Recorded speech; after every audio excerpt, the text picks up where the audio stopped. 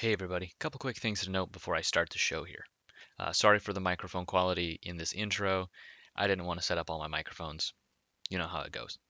All right, so two quick notes. Number one, this show contains some rough language. If you can't handle that, I suggest you listen to a different show. However, I think this is an extremely important show for anybody living anywhere in the world dealing with anyone who is recovering from or in the midst of an addictive cycle. So, with that, I just wanted to add that note in there. And number two, you're going to hear some cuts in the audio. Now, most of those are because um, my audio program decided to stop recording at some point. So, and it was only small sections, and from what I could tell, it wasn't big deals. So I just left it all in there as is. Um, I did end up cutting out one section where we mentioned the name of a former employer, uh, and I wanted to maintain as much privacy as possible. So, because of that, you're going to hear a little bit of cutting. And you're going to hear some rough language. So, just those two notes, and we're going to get right into the show. All right, and welcome to the podcast, everybody. And welcome to the podcast, everybody. Welcome back to the podcast, everybody. Thanks, Ryan, for coming in. Dude, anytime. What up? Thank you for having me on. We're actually getting started now. Thank you for coming in, Josh. Thank you for having me, Adam. I was on TV once.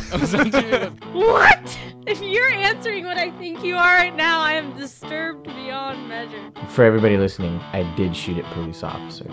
Simunitions. It's like paintball. There's a saying that I'm not allowed to say in our house anymore. My wife doesn't want me to say it, but I'm not in my house now, dear, if you're listening, so... You're listening to the number one show in your ears right now. This is The Exchange with Adam Carney. And welcome back to the podcast, everybody. I'm your host, Adam, and this is The Exchange. Today on The Exchange, we have Wyatt Kelley. Hey, how's it going? My cousin. I've known him since he was born. Yep. Because it's family and that's the way we roll. So, yeah, not a whole lot more I can do there for an introduction. So Wyatt's coming on. We're going to talk about some really cool stuff. It's going to be probably one of my heavier podcasts due to the nature of what it is. But I think for everybody that's going to listen, it will be very helpful for them, whether or not they know somebody in addiction or in recovery. This may help them hopefully understand what's going on. So with that, we're gonna loosen up a little bit. I have some speed questions here.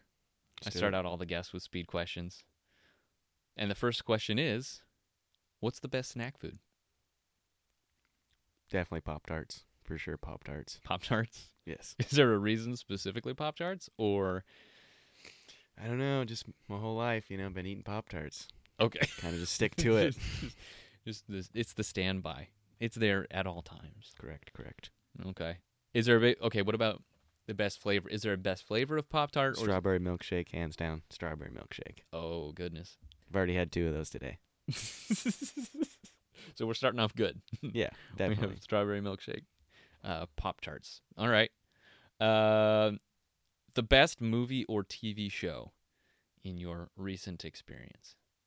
Ozarks. I'm rewatching Ozarks right now, actually. But Is that Amazon? No, that's Netflix. Okay. And that's with Marty Bird. And he's in the Ozarks, and he's a money launderer for the cartel. Oh, It is nice. gnarly. It is gnarly. Dude, I'm rewatching it. It's like I watched it the first time all over again. It's Really? amazing, yeah. Huh. Yeah, it hooks you in. It's like one of those shows where you just sit down and keep watching. Mm-hmm.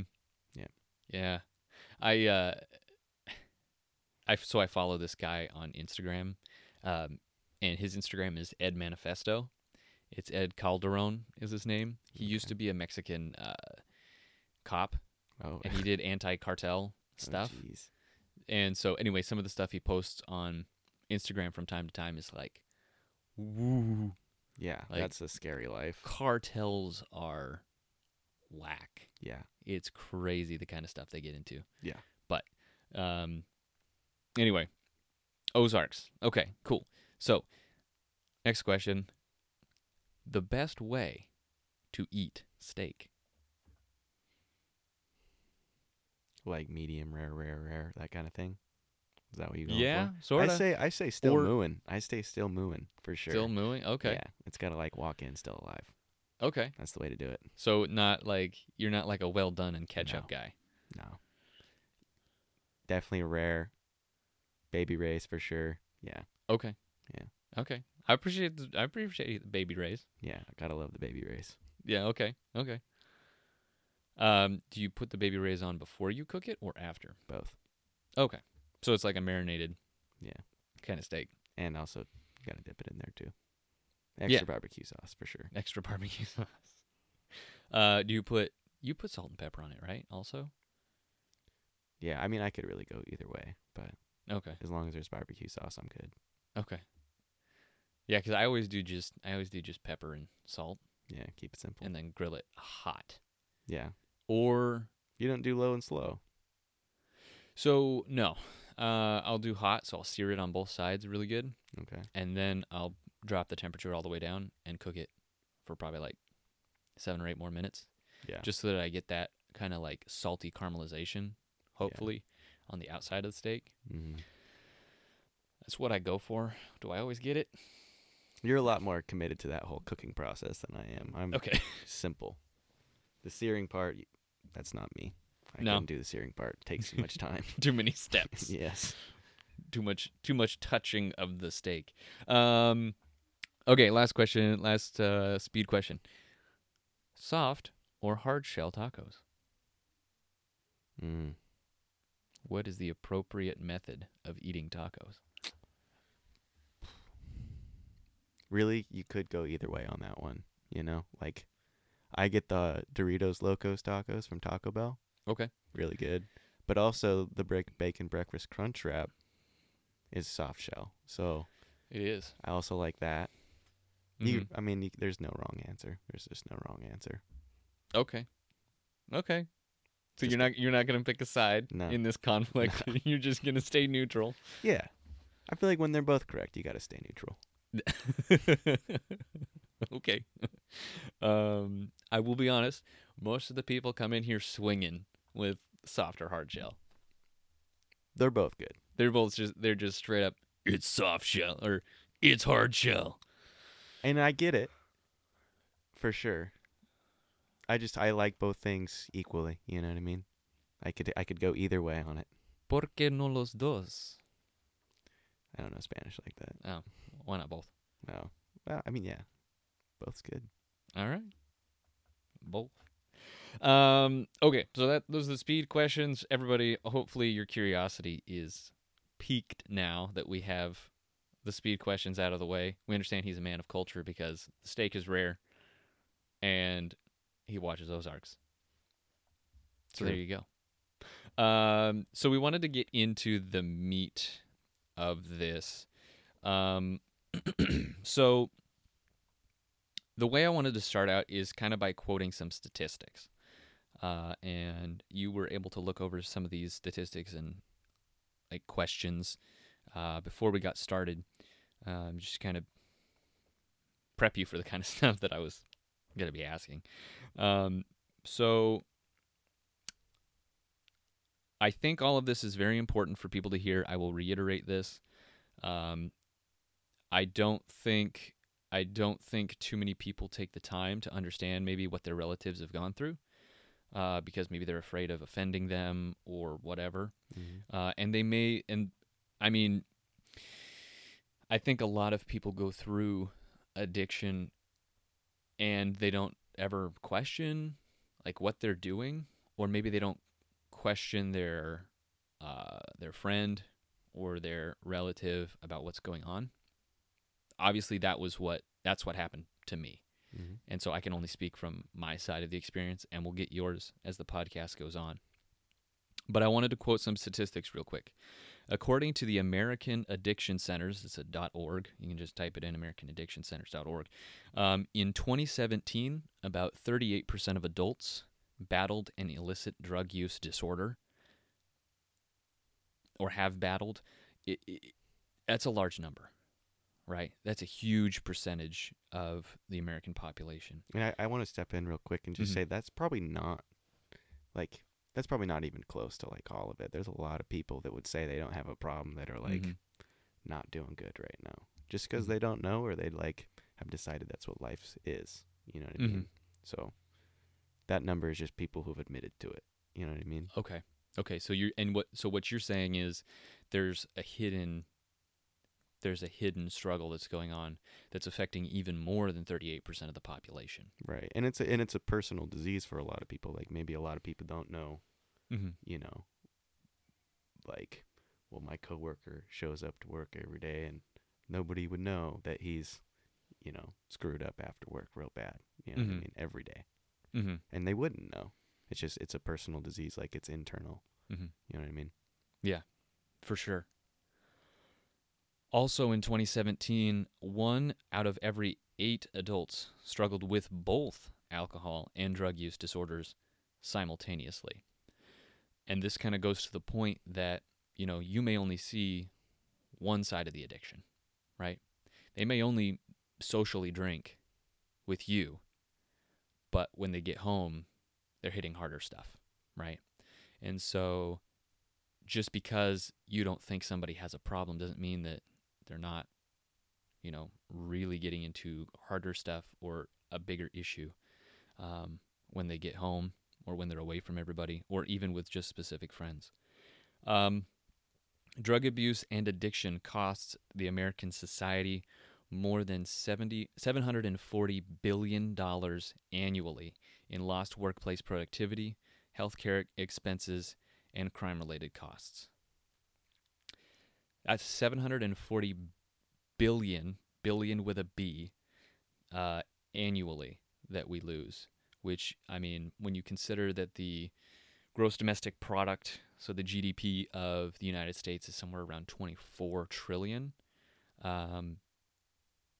that's about, you know, it's obviously about 1/20th of the entire economy is lost to a treatable disease that's definitely very human, but at the same time is unnecessary. So I just have a note here. Drug and alcohol abuse will impact your life in some way at some point.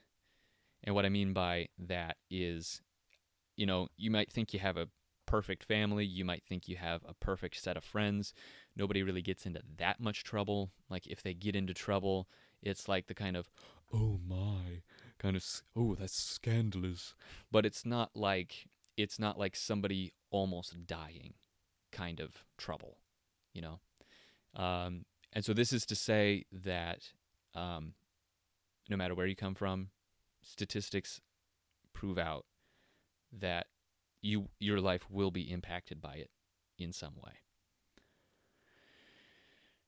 So I wanted to kind of cover your story, you know, bring you in, have you talk about it, talk about where it started, working through it, and now life after recovery and what it's looking like and what you're doing. So let's kind of start out a little bit about you, you know, where were you raised, what have you done, stuff like that. Yeah. Well,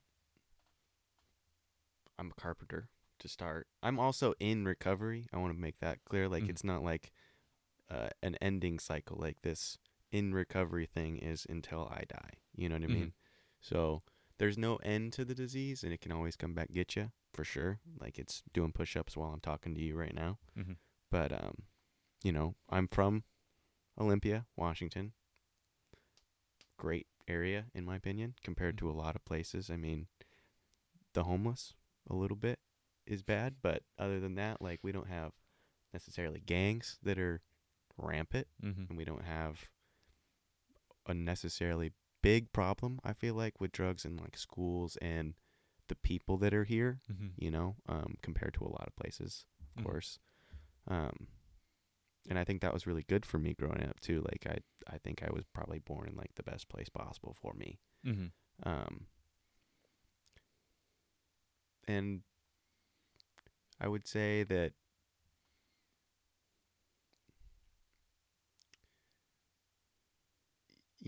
I would say that like my life was kind of like leading to this moment of like I gotta clean up my act and I gotta get clean and I want to do different from my family, and I feel like that's something that like probably should get said early on, because my whole life has been like all the examples have been set to like lead me to here, and it's either I'm gonna switch and try to make a different person and become somebody else for my kids or my family or whoever, you know what I mean? I want to be a better example. And I feel like that's kind of what speaks to my character now these days. So starting it off, you feel like kind of your experience, like you said, has led you to this point, because and that's I think something that everybody needs to connect with. I'm gonna continue with what I was doing and the way my family has always been, or I'm gonna set off on a new track and I'm gonna change things. I'm gonna create something brand new. I'm not gonna get it stuck in the old ruts. I'm gonna carve my own new path through this wilderness. So let's start out with the early stages. So what was your first? How old were you, kind of when this started? What was going on at the time that kind of brought you? I mean, an exact age, I don't know. Probably somewhere like 6th grade ish. But I mean, I probably had like drank dad's beer, a little bit before that or whatever. But I remember like that's when I first was given like my beer, like this is the one you get to drink. I was probably like 6th grade. I'm just like normal kid, like snowboarding in the wintertime, riding BMX bikes in the summertime, playing sports, doing not super great in school, but passing, I'm not like failing at, I'm just not giving it my, my best, whatever that is. And life was normal. I mean, just normal kid growing up in, middle school. So you're going to have to help me with this because I was homeschooled. 6th grade is like 12? Yeah, it's something like that, like 12, 13? 12, 13, maybe 11, but I think you might be 11 going into 6th grade. But I could be wrong. I don't know. It's just around that time. Okay. So around that time, and, you're dealing with a lot of, at least from what I've heard, middle school is a lot more social pressure than, grade school. Suddenly you're thrown into a tank with some really big kids because everybody's hitting puberty right then. Everybody's growing a lot. Everybody's changing. Emotions are hitting the ceiling. You're experiencing a lot of change, and that change can be pretty. It can set you down a track, I would say, and until you change your environment, meaning the people you're around, your life can't take a different track than what you started on at about 12 or 13. At least that's what I identified from my life, specifically because I had certain friends at 13, 14. They kind of set me in one direction. And then I hit community college, running start at about 17, 18, and that started me on a completely different track.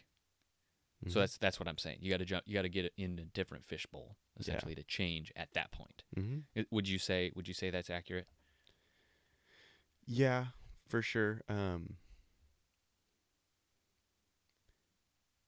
I don't know about necessarily like jumping a fishbowl just to change who you are. I think that you can change a lot just reflecting often, but you're right. Changing who you're around and changing your environment really makes and breaks a lot of people, I feel like, you know. Mm-hmm.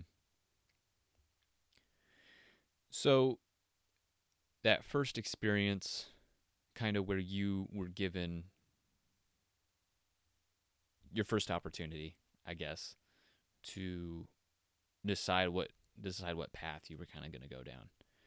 Was it alcohol, or was it sort of more like drugs that they gave you? No, I can tell you it was like a Budweiser, I think, or something, or a Bud Light. Classy. Bud Light, and Pops gave it to me, Mm-hmm. which is, according to a lot of my buddies, like that's pretty normal. You drink beer with your pops, like, you know what I mean? Like I don't want that to be like thrown out there that my dad did some horrible thing, which, in my opinion, it wasn't right that he did that, Mm-hmm. but it is super normal, and he had no idea. You know what I mean? He didn't really know what he was doing when he did that.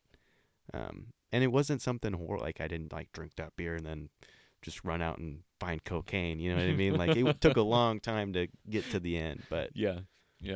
But yeah, that was like 12, 13, and I had my first beer. Okay.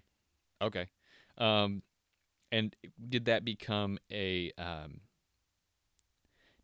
perpetual thing? Like it happened often after that point, or was it just like spur of the moment? Is 4th of July, hoorah kind of thing? That was like a hoorah kind of I think it was like we were on a camping trip. You know what I mean? So it was like we were on a trip somewhere, and it was like, here you go, son. You know what I mean? Mm-hmm. I wouldn't say it was super consistent. I mean, maybe like, I wouldn't even say it was consistent at all at that point. I mean, it took a long time before drinking became regular for me, just because when you're in middle school, like, you closed in, you're around your family a lot. Yeah. But I did start taking like every opportunity I could, you know what I mean? So probably after that beer, it was probably like maybe 3 months, and then I had another, and then maybe after that it was like 2 months, and then maybe 2 weeks, and then it was like a couple months, just like real sporadic through middle school. Okay. And was it just your dad only at that point, or was it like you were over at a friend's house and your friend's like, hey man, I know where we can get some, After that first time, it was just whenever I was at a friend's house until I was older, I would say. Okay. It wasn't a super consistent thing. Mm-hmm. Oh, actually, I take that back. Maybe closer to like 8th grade, it became like, on the weekend I'd have a beer with Pops. That's what he would let me do. Okay. So it the older you got, the more it became a consistent means of fellowship. Yeah, I would agree. Essentially. With fellowship, yeah. Okay. And so would you say it was pretty, I don't even want to use that word, but it was more or less under control at that point? Or would you say you could begin to see signs of becoming not in control of your consumption? I mean, looking back now, for sure, like red flags, just like knowing how my brain was working and like that sort of a thing. But I hadn't put together this whole this whole thing that drinking is not what everybody does, and like I had started smoking weed in like 7th grade too. Like I had figured like when you're in high school, everybody smokes pot, and then when you go to college, everybody smokes pot, and then when you're out of life, everybody still smokes pot. Like I just like that's normal. So I figured you get fucked up on the weekends. Like that's just what you do. Yeah. And that was my normal until almost a year ago. Okay. And so obviously starting with a beer, and then you said marijuana in 7th grade. Yeah. When it came to more of what we would classify as drugs, was it purely marijuana for a long time, or like in 7th grade, it was like, yo man, we're having a rager this weekend kind of thing? Well, Well, I mean, weed was definitely like the consistent all the way for a long time. But in middle school, one of my friends had a surgery, and she got I don't even know what it was, but it was some kind of painkiller. Mm-hmm.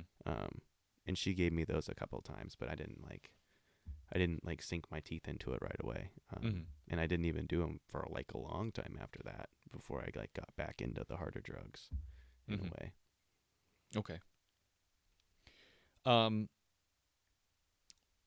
So it sounds like there were several years where you were able to sort of keep it under control. Like people didn't know necessarily that this was becoming like your thing. Yeah, Um, well, I think also at that age that's very like common. Like when I remember being in high school, like all my buddies were into that shit. Like they just wanted to be, they wanted to drink on the weekends, or honestly like drink whenever, doesn't matter, and smoke Mhm. pot whenever, like doesn't matter. Like Yeah. I mean, freshman, sophomore, junior, I mean even senior, just like running around doing that stuff all the time is like very normal. Mhm. Where I at least how I grew up, Mm-hmm.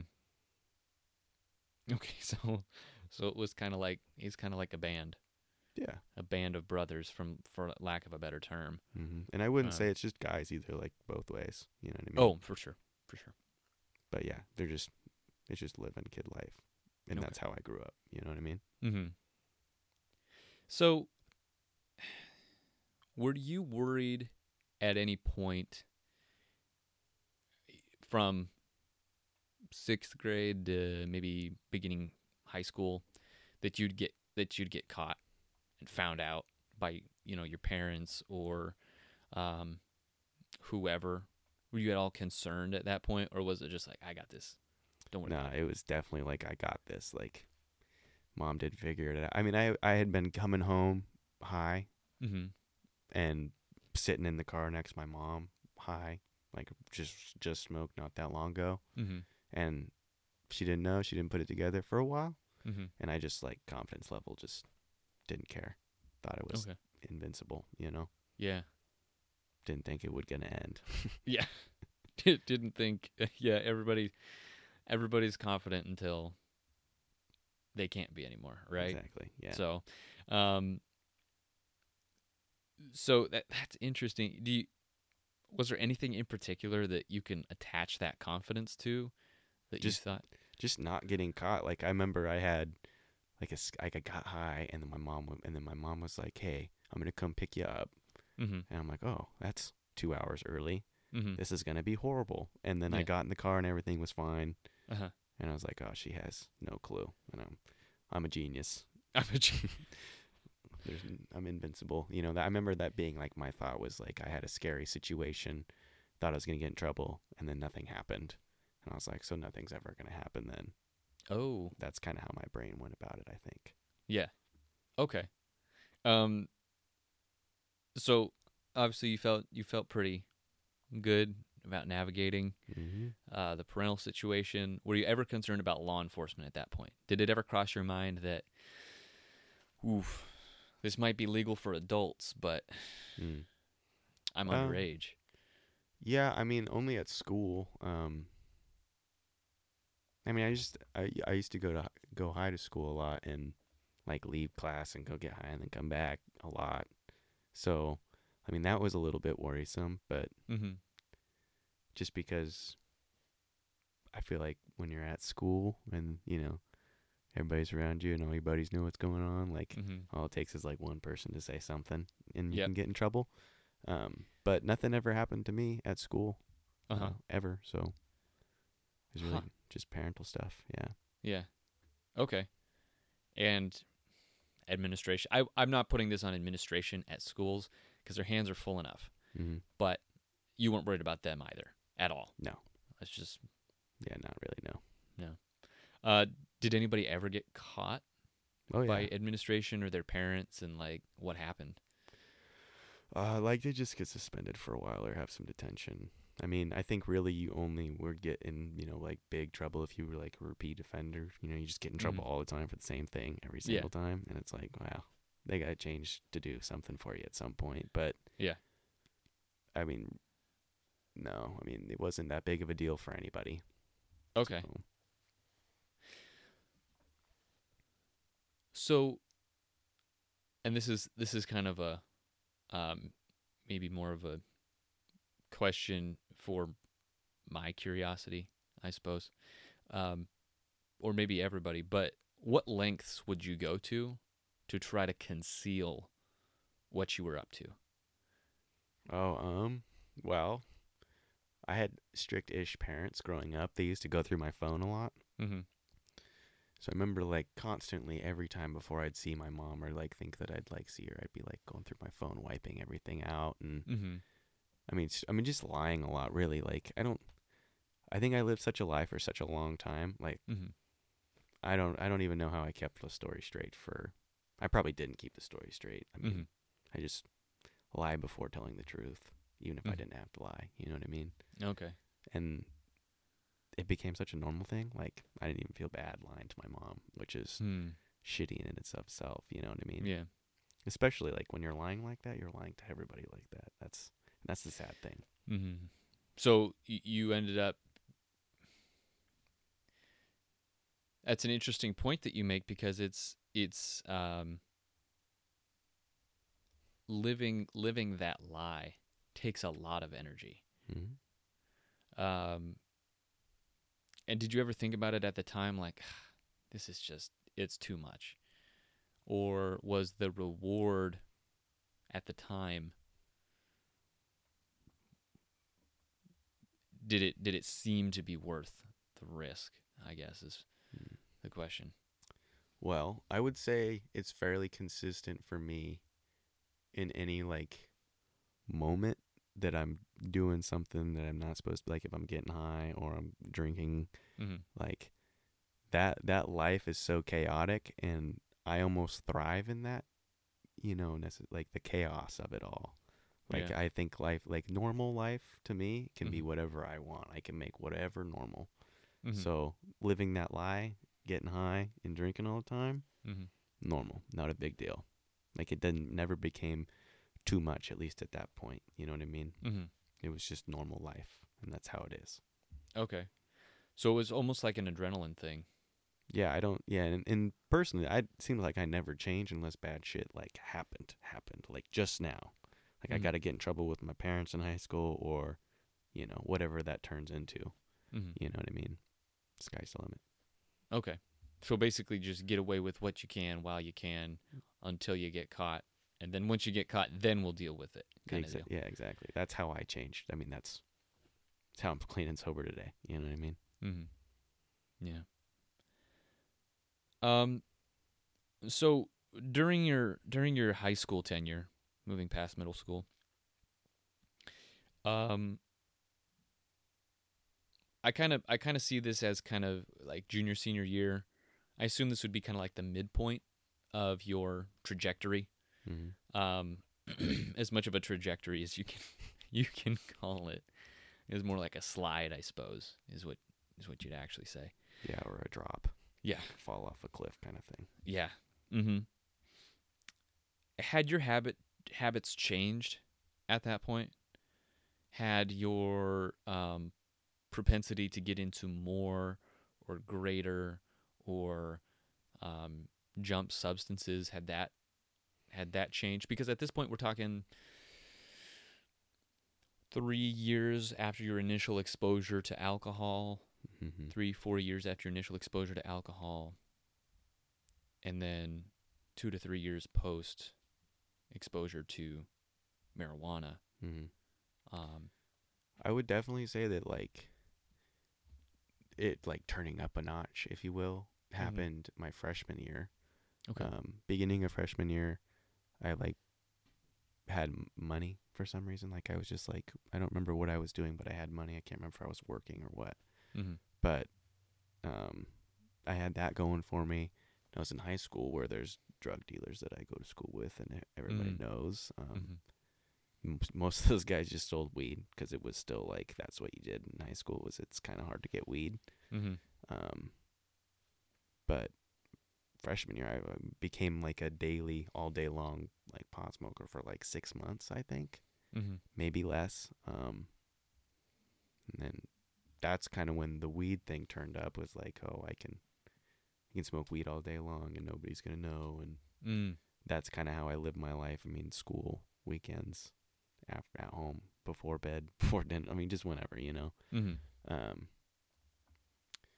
And that lasted for 6-ish months, and then I got in trouble, and I got away from weed and didn't smoke it like that for quite a while. But it was like, you know, at least every 2 weeks, oftentimes a couple times a week, I'd smoke like once a day, kind of a thing. Like when I had the opportunity. But that's when drinking kind of turned up, was like sophomore year, towards the end of freshman year a little bit. I started drinking more, you know, not every day, but, you know, whenever I could. And then I started driving when I was 16, and a little after I turned 16, I got, you know, truck and had a little bit more freedom.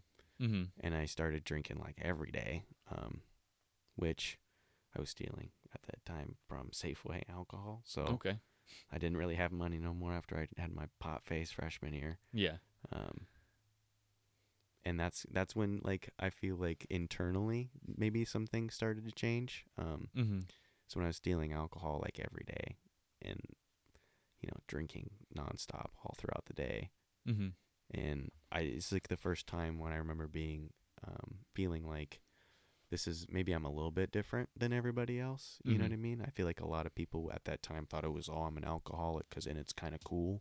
And I was definitely one of those people, but I think at that time I started to like believe it more a little bit, like, maybe I am, you know, an alcoholic, or maybe I have like, maybe I'm gonna have problems with this, or like bad things are gonna happen to me. You know, like there's a lot of DUIs in our family, and then, you know, directly connected to me, there's like a lot of DUIs on both sides of my family, and problems with alcohol, like I had seen growing up, and like decided I wasn't gonna be like that. Those are the kind of things that I like started to wake up to when I was like 16-ish. Okay. And the drinking like lasted a long time like that too. When I was 16, it was probably, I mean, 6-7 months where I was drinking like every day. And then I got in trouble. I went out for a bad night, came back home, and puking everywhere. And I don't even remember the night, but I woke up in the morning, and stepmom and dad were like, hey, you know, you're too fucked up to like, this has happened too many times, or like, we're not gonna like help you in this situation. Like, your mom's gonna find out. We got to figure out what to do with you, because you're not allowed to do that. And I was kind of like, just, you're in trouble. But that day when after I woke up, I started feeling like real shitty, and like nothing I had ever felt before. And it was withdrawal. Like, I was withdrawing off alcohol. Not. I don't think it was as bad as, you know, some withdrawals that I've gone through, but it was the worst thing I had experienced at the time. And I was like caged up at home. I couldn't go anywhere. I was grounded. I remember, like, I think I like stole a beer or two that were in the house that night from my dad or something like that. And that made it better, I guess, but not really. Plus, at that time I was like really thinking like, oh, I have like a major problem now. Like, this isn't just like a hangover. This is lasting longer than it's supposed to for a hangover, you know. And I remember calling my mom, who was out of town at that time, and telling her, you know, Mom, I'm not feeling good. I feel like I'm withdrawing. That's what the internet says. That's what the internet says. and, Yeah. Like, I think I have a problem, and, you know, told her, and then I talked to my stepmom about it, and my stepmom has dealt with addiction in like previous before that, so she kind of understood and was, you know, like, we'll get you some help for this. It's not the end of the world. Everything's gonna be okay. And that's when I like first had my step with, I'm an alcoholic, and I need to like maybe try to figure this out. Okay. So 16, sophomore year. Yeah. Is when you kind of identified. And so then in your junior and senior years, Did you stay off things for a while? No, I think I was only. I mean, they put me in counseling with some lady that probably wasn't. Like, she probably didn't know what she was walking into when she met me. Okay. She was like, "Oh, I help kids that feel anxious about school or whatever." I don't really know if that's what she was there, but like, she had never worked with anybody with addiction before, and worked with her for like 6 months.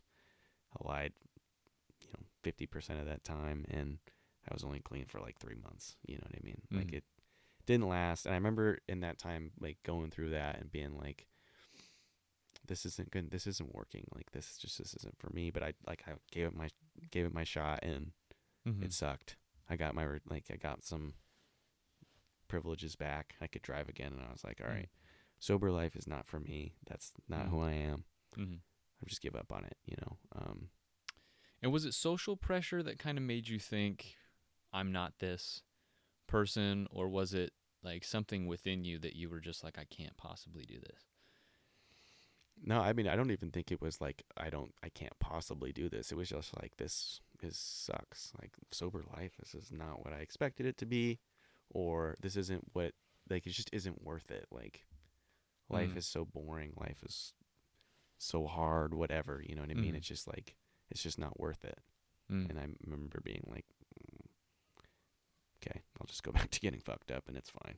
Yeah. You know what I mean? I was like, not necessarily like stoked about it, but I wasn't upset either. You know what I mean? Okay.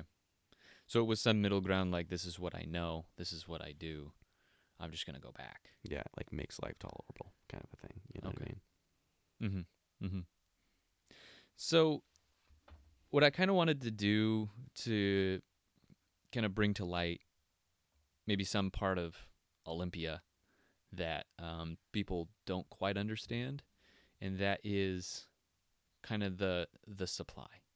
So kind of to break up the conversation, because we know up till this point it's been mostly, alcohol, marijuana. Had you touched anything harder at that point? I did painkillers in like middle school a couple times, maybe 3 or 4 times. Okay. But it was no like consistent thing, and I didn't even really know what I was doing at the time. Okay. My friend was just like, "Hey, you'll like these," and I was like, "Okay, I like them." All right. So the supply. Talk about the workings of Olympia's sort of underground, for lack of a better term. Okay. When you're in high school, you said you started going to school with people knew they were drug dealers. Oh yeah. People knew they were dealers. Mm-hmm. So it's not like you couldn't be like, oh yeah, John over there. Yeah. Like, everybody knew what John did. Everybody knew John's MO, but they weren't telling anybody, really. Yeah, and I mean, I wouldn't necessarily say like everybody knew, but I'd say everybody that I knew. You know what I mean? So Okay. Yeah. there was always that guy somewhere. Mm-hmm. So did they come up to you and say, "Hey man, you want some?"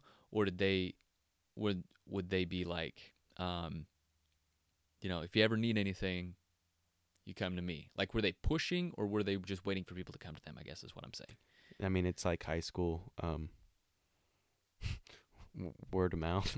I mean, Okay. Everybody wants to know who's got weed. They don't have to push hard.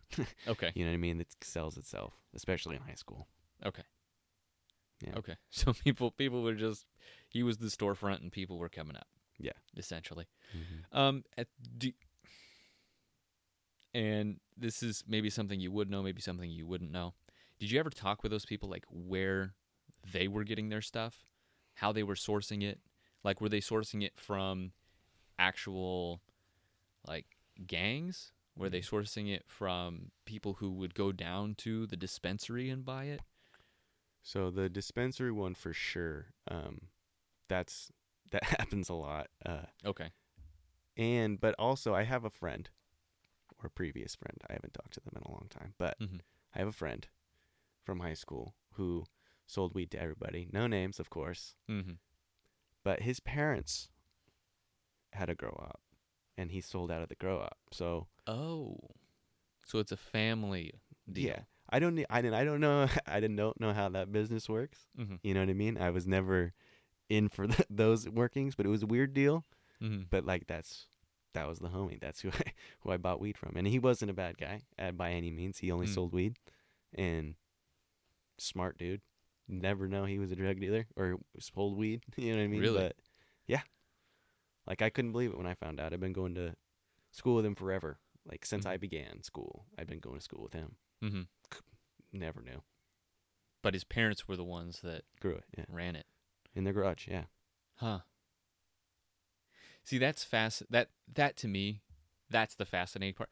Okay, so everybody on the podcast kind of knows I've kind of a business mind, and so I hope this isn't the first time everybody's finding out. Oh, Adam's got a business mind. But I kind of have a mind for that kind of stuff. When people say, oh, well, it was like the family business. That to me puts it in a whole different perspective than some nefarious kid going, how can I make a couple bucks off some kids in high school? I know what I'll do. I'll sell them drugs, right? I wouldn't say the drug dealer necessarily is always like that. Like it's messed up what they do for sure. Absolutely. I don't agree with drug dealers. I'm sorry, but like bad deal. Somebody's gonna do it. Whatever. Just saying, it sucks. Mm-hmm. But I don't think drug dealers are oftentimes people that are healthy in the brain. Like they're addicts themselves, or they're dealing with something else in their life. Mm-hmm. They're not really trying out to kill everybody or hurt everybody's lives or ruin the world. Like they're honestly usually just trying to supply their own habit, in my opinion. Just because I've met people who've sold drugs in their past in recovery, and it was never about hurting anybody. It was only about, and it wasn't ever really about money. It was just to keep their lifestyle going because it was getting out of control. Like they couldn't keep up with money. Okay. But if you're the guy with drugs, you can usually do the drugs, and then people will buy whatever else Extra from you. Yeah, pays for your habit in a way. Mm-hmm. So after, that was during high school. You always bought it from kids that you knew, right? Yeah. Or had word of mouth spread, and I found out who they were, and people I knew from school. Yeah. Okay. And then after high school, there were other people, right? It wasn't necessarily the kids from high school that kept going, right? And you could always get it from them. Although there was one of those people, yes, but yeah, it was different people. Different people. So after high school, who were these people, and if you knew at all, what was their MO for doing what they did? I mean, these were just like after high school it turned into like this whole only over Snapchat. Like the drug dealer's got Snapchat on his phone, and he accepts people that will buy from him or whatever. Usually there's some kind of process. Like one guy would say, would post on his story, like, if you give out my Snapchat, you gotta let me know so I can add that person. Because if I don't know where they came from, I'm not gonna add them, kind of a thing. And that's how most guys were. Like they post what they have on their story, and then you contact them. They tell you where to meet, how much it's gonna be, and that's how everybody runs their business for the most part that I ever came across, at least. And I found those people just like, it seems random now. I don't even remember how I met most of them now. But same word of mouth from somebody somewhere told me, okay, this guy's got this, and then I was looking for something else, or that guy was dry one day, so I got somebody else's Snapchat, and like it's just a circle. You know what I mean? Okay.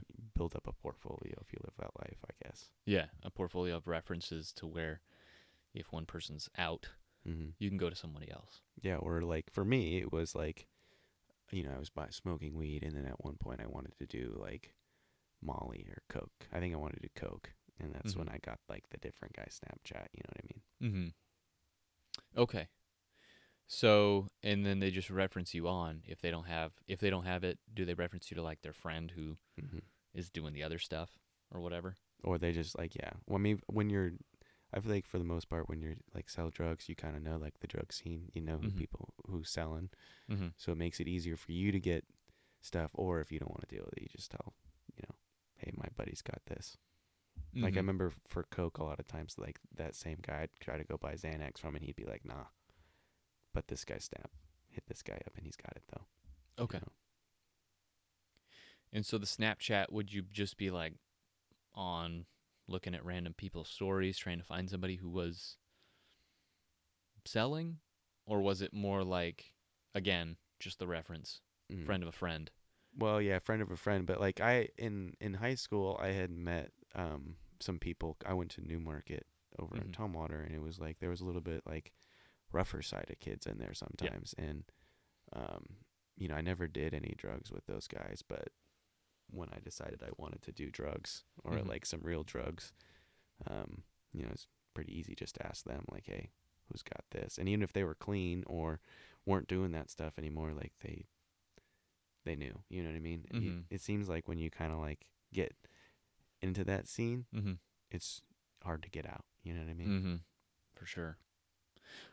Because I would assume it kind of becomes they're your other family, they're your other friends, because you do it so often that you end up seeing them more than maybe you see your family sometimes, you know? For sure, yeah. I wouldn't go as far to say like family, and I wouldn't even reach to say friends, but like I guess, I mean, associates. Yeah, like he knows my name and I know him, and if we saw each other in public, it'd be like, "What's up?" Yeah. But I'm not gonna hit him up to hang out on Friday, and he's not gonna hit me up to hang out on Saturday. You know what I mean? Yeah. we don't associate anymore, kind of deal. Okay. Yeah. Um. Actually, before we move on, I'm gonna take a leak. Okay. I'm gonna pause. Try not to delete it while I'm moving. All right. And we're back. Oh, okay. And Amazon saying my package was delivered. Cool. Back on task. Sounds good. Back on task. So we were kind of talking about the supply lines. So Snapchat pretty much was how people connected, you said? Yeah. I think it's just the easiest way, especially like nowadays, like every kid has Snapchat on their phone. So. And the messages delete, right? Yeah, and the messages delete, and you can have a private story that only certain people can see, and I mean, everything about it's just like ideal for a drug dealer and if somebody trying to buy drugs. Yeah. Mobile marketplace. Exactly. Yeah. So I'm going to save that question for a little bit later. So you go to Newmarket, right? Halfway through high school. Yep. So your last 2 years, because what people may not know, people may not understand, is that in Washington State, your last 2 years of high school could be spent doing a running start program or like a skills prep program, which is in our area run through a place called Newmarket. And Newmarket is a vocational school.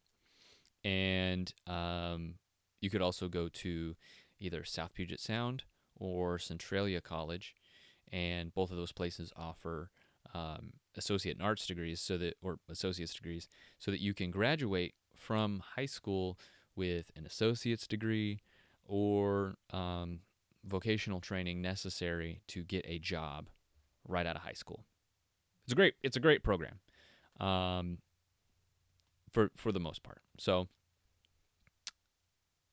you graduated high school and you got a full-time job. Right? Yep. What were you doing at that time?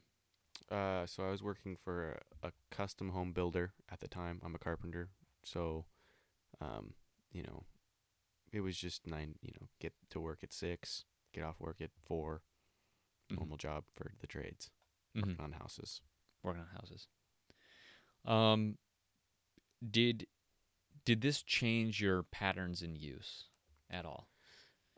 So when I first started out of high school, it did because I felt like, oh, I need to be responsible. I have a job in the morning. I better not stay up too late, and I'm not going to smoke pot while I'm at work. Mm-hmm. I'm not going to be at work while I'm drunk. None of that stuff. So, for a while it did.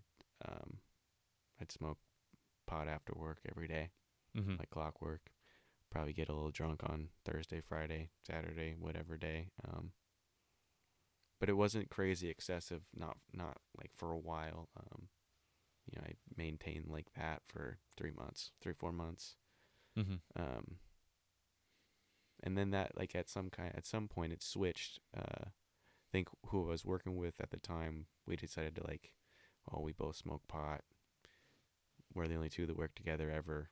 Mm-hmm. We're always at the job site together. I'm not gonna snitch on him to the boss, and he's not gonna snitch on me to the boss. So Mm-hmm. it became, I'm high all the time. Mm-hmm. From when I wake up in the morning until I go to bed again, like I did when I was younger. Except now I'm 18 and I work full time, and I kind of developed this attitude of like, fuck off, nobody can tell me anything, Mm-hmm. whatever, I don't care, who knows, you know what I mean? Just gave up on like appearances, Mm-hmm. especially with my parents or people outside, like my family. I feel like I gave up appearances a little bit, or Okay. I don't know. I guess that's kind of when things started to like take a turn again. Okay. Except there was nobody there to be like, okay, this is not right. Mm-hmm. I had the idea that I'm an adult now. Okay. Yeah. Was there anything particular? Did anything happen in your life that you think you could maybe point to say, this event occurred and that's what made me go, that's it. I'm using more, other than working with a coworker who was also using. I think that like at the time, I was trying to not get high during work. It wasn't like I'm just not going to do that. Like it wasn't an option. It was like, I'm going to try to not be like that. And, I just like at some point I was going to fail at it. Like I just like being high too much. And I think that it was just the, mental obsession or,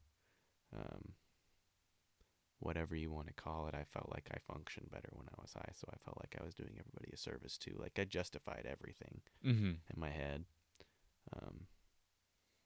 But I wouldn't say there was anything that was like drastically different, other than I was out of high school and making money now, so I could smoke more and buy more. You know what I mean? Okay. Yeah. So,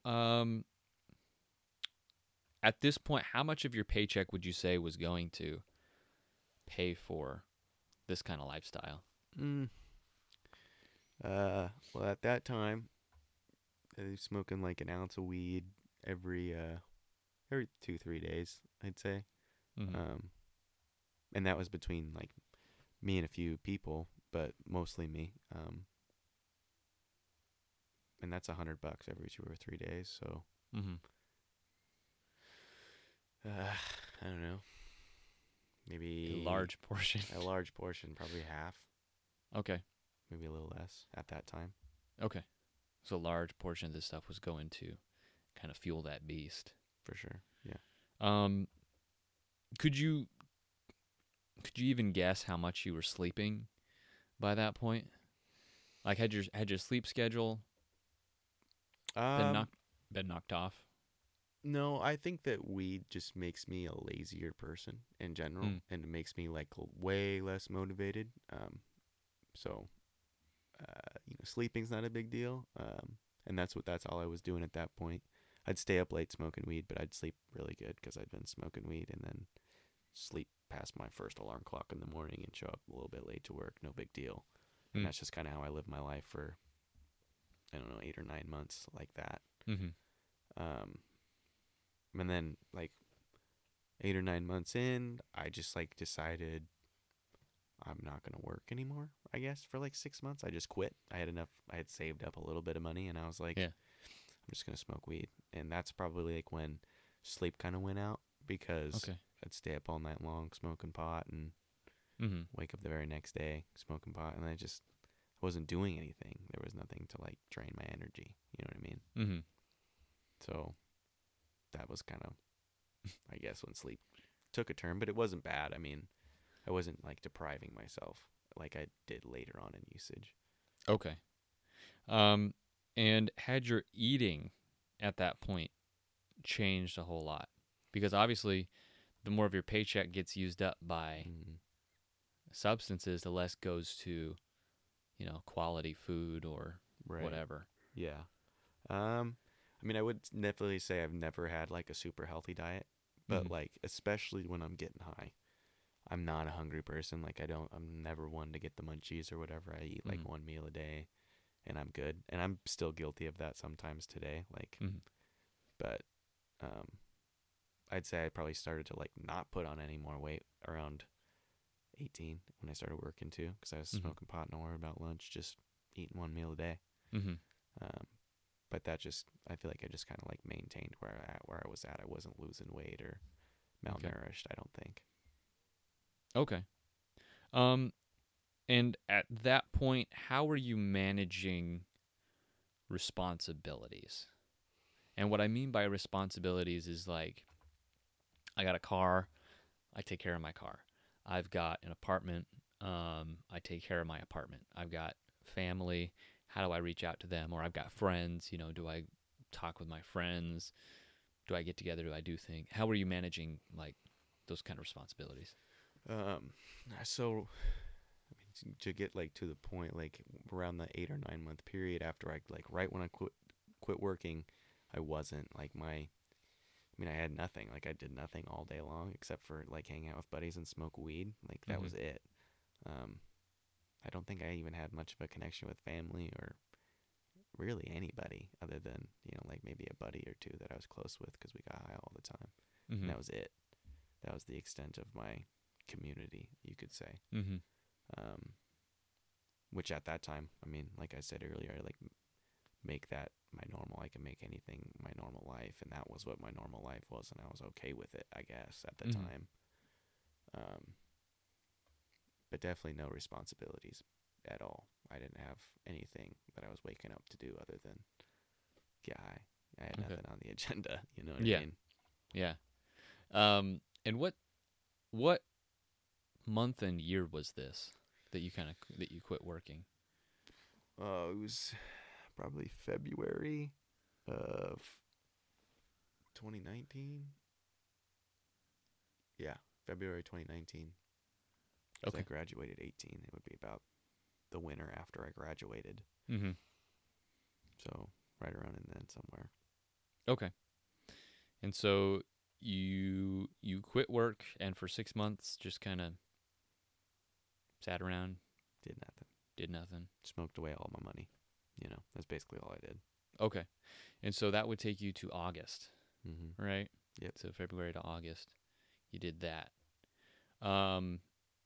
Did you get another job after that point because you ran out of money or? Yeah, I found some. I'm not gonna say the company name, but Yeah. some shitty place in town. Mm-hmm. They do countertops. That's where I learned how to do countertops. Yeah, and I did that, and I, I got high while I was there with everybody that was there, and Mhm. it's kind of like that first time I had like a connection with somebody that was like doing drugs at currently harder drugs. I never Mhm. did them with him, but he like, I heard about it that he was doing them. I asked Mhm. him a question, and he was like, "Oh yeah, normal." I'm like, "I'm a normal dude. Like this is normal. It's fine. Drugs Really? aren't crazy." Yeah, and I believed him. I was like, "Oh, Huh. my mind has been forever altered because of this guy right now telling me that he, smokes meth before he comes into work, and I couldn't tell. You know what I mean? And Yeah. I'm around people fucked up all day long. I couldn't tell this guy. I thought he was sober. You know what I mean? Yeah. So, and it's kind of crazy because at least, well, I say crazy. I don't know a whole lot. It's definitely crazy for sure. I will will be the first to admit I don't know a whole lot about this. But the most I ever saw of any of this kind of thing was going to school. And there That's were what people who happens. would come to class high. Mhm. And you could tell. They were snoozing through half the class. Munching on a bag of Doritos and like bloodshot eyes and totally slurring all their speech, like all the time. And that was about the extent of my understanding. So, to hear the statistic like we read at the top of the show that, 38% of Americans in 2017 struggled with some sort of substance abuse. It took me aback when I first thought about it, but listening to your stories of like, oh yeah, me and my coworker would go and, we weren't going to snitch on each other to the boss. And then you said, the countertop place. Well, and Nobody- even at that countertop place too, like that place was just crazy with substance. Like even the owner Really? was drug addict. I'm pretty sure he was doing coke when I was working there. Wow. Like just gnarly. Huh. But And- I don't know that for sure. So. Right. So we're not saying the name of the place, and we're not Yeah. we're not talking names. So, but the point is, I think people really would be shocked and taken aback, and because a lot of people like to put up a front, like, oh, drug addicts. My goodness, how could these people possibly be part of our society? Mhm. And it's like, listen, if you don't understand that everybody is most people that you see are coping in one way or another, and whether it's, they go home and every night they drink a 6-pack, and on the weekends they down 12 packs every day, if they're coping with alcohol, a legal drug, or they're going to their doctor and being like, you got to prescribe me something because life sucks. And the doctor's like, well, here you go. Here's a bunch of benzos to take care of your anxiety or whatever. Yeah, exactly. People are coping Mhm. one way or another. And when you start to realize that the human condition, for the most part, for most people, is pain and suffering, it really puts all of this into perspective, And I'll mention this, and this is we've had this conversation before, which is why it's okay to talk about it in front of everybody. But I had no idea. Okay, I think I had heard at one point your freshman year that you had gotten in trouble, Mhm. and I thought, oh, when was that? That would have been actually when I had first heard about it. I was shocked, but I wasn't surprised. Mhm. And I thought it was just stupid high school kid stuff. I was like, he got caught. He'll be, sort of along the lines of what I have experienced getting caught doing things in high school. And it wasn't substance abuse or anything, obviously. But, and I put obviously in there. I should not have said obviously. But so, getting caught saying things with my friends or making jokes that I shouldn't have made, stuff like Mhm. that. Yeah. I'd be like, oh, okay, I'm gonna clean up. I'm gonna straighten up, fly right. Yeah. I'm not gonna make a gross joke again. Till the next time. Till the next time, right? Yeah. You're with your buddies and you're like, how stupid can I make this joke? Yeah. But anyway, I had heard about it, and I was a little bit shocked, but I wasn't like totally taken aback. I was like, happens to a lot of people, high school's a rough place. I'm sure he just got caught up in the wrong crowd. Yeah. And tried it or something and got caught.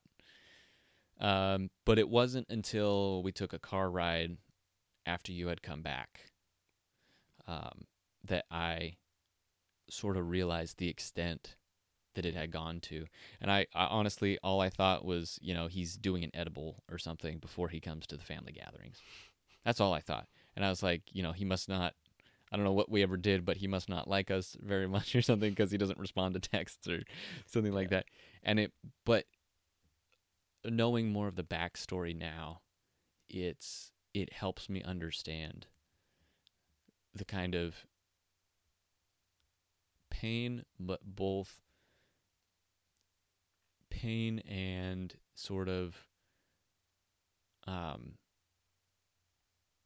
life choices and all sorts of things that were being made at that point, which, really helps somebody like me who's kind of a straight-laced person. Mm-hmm.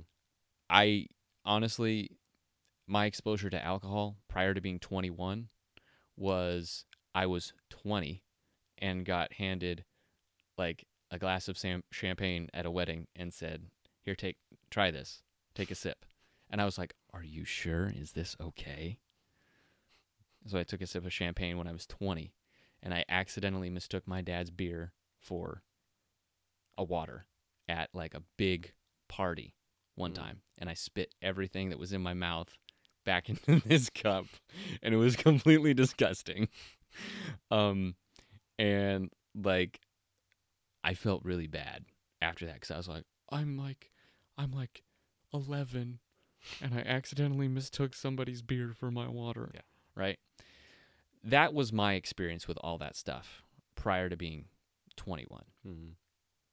So that is to say, our lifestyles were so incredibly different Mm-hmm. that I couldn't possibly understand what you were going through. Yeah. And so that is to say, if you come from a background like mine, where things are pretty tight, pretty, contained, things are pretty straight-laced, you're a pretty straight-laced person, you're not going to see the signs, and you're not going to understand. Mm-hmm. And what I'm hoping from this kind of podcast is that people maybe begin to understand the lifestyle that goes along with it, and maybe they can identify something in a family member or in a friend, Mm-hmm. and they can stop and they can put a hand on their shoulder and be like, listen, if you're going through some stuff, we can talk. I want to get you help. And obviously that a lot of that comes down to the individual Mm-hmm. and whether that person is willing to accept help. Right. Which is a great segue into our last kind of little bit here. So you were working at the countertop place, Mm-hmm. and the last couple months there. So were you working there all the way up until? Rehab? Yeah, until you No. came and found your mom. No, this is like, let's see. This is probably about a year and a half before I finally went and talked to my mom. Maybe even more. Oh yeah, because this would have been August to December of Mhm. 2019. No, that would have been if it was Yeah. August of 2019. That would have been just 6 months prior, 5 months prior. Yeah, maybe. I don't know. Because you came forward in January. Yeah, I might have my timeline off a little bit. I do know that while I was it was probably, or before I started, when I started doing drugs more, it was probably closer to 443. 8-9 months before I went to rehab, which was in Okay. February 1st. Let me make a note here real quick. Okay. 1443 is what I said. You just mentioned the name of the business. Oh, It's okay. I got you. I've done this before. good man.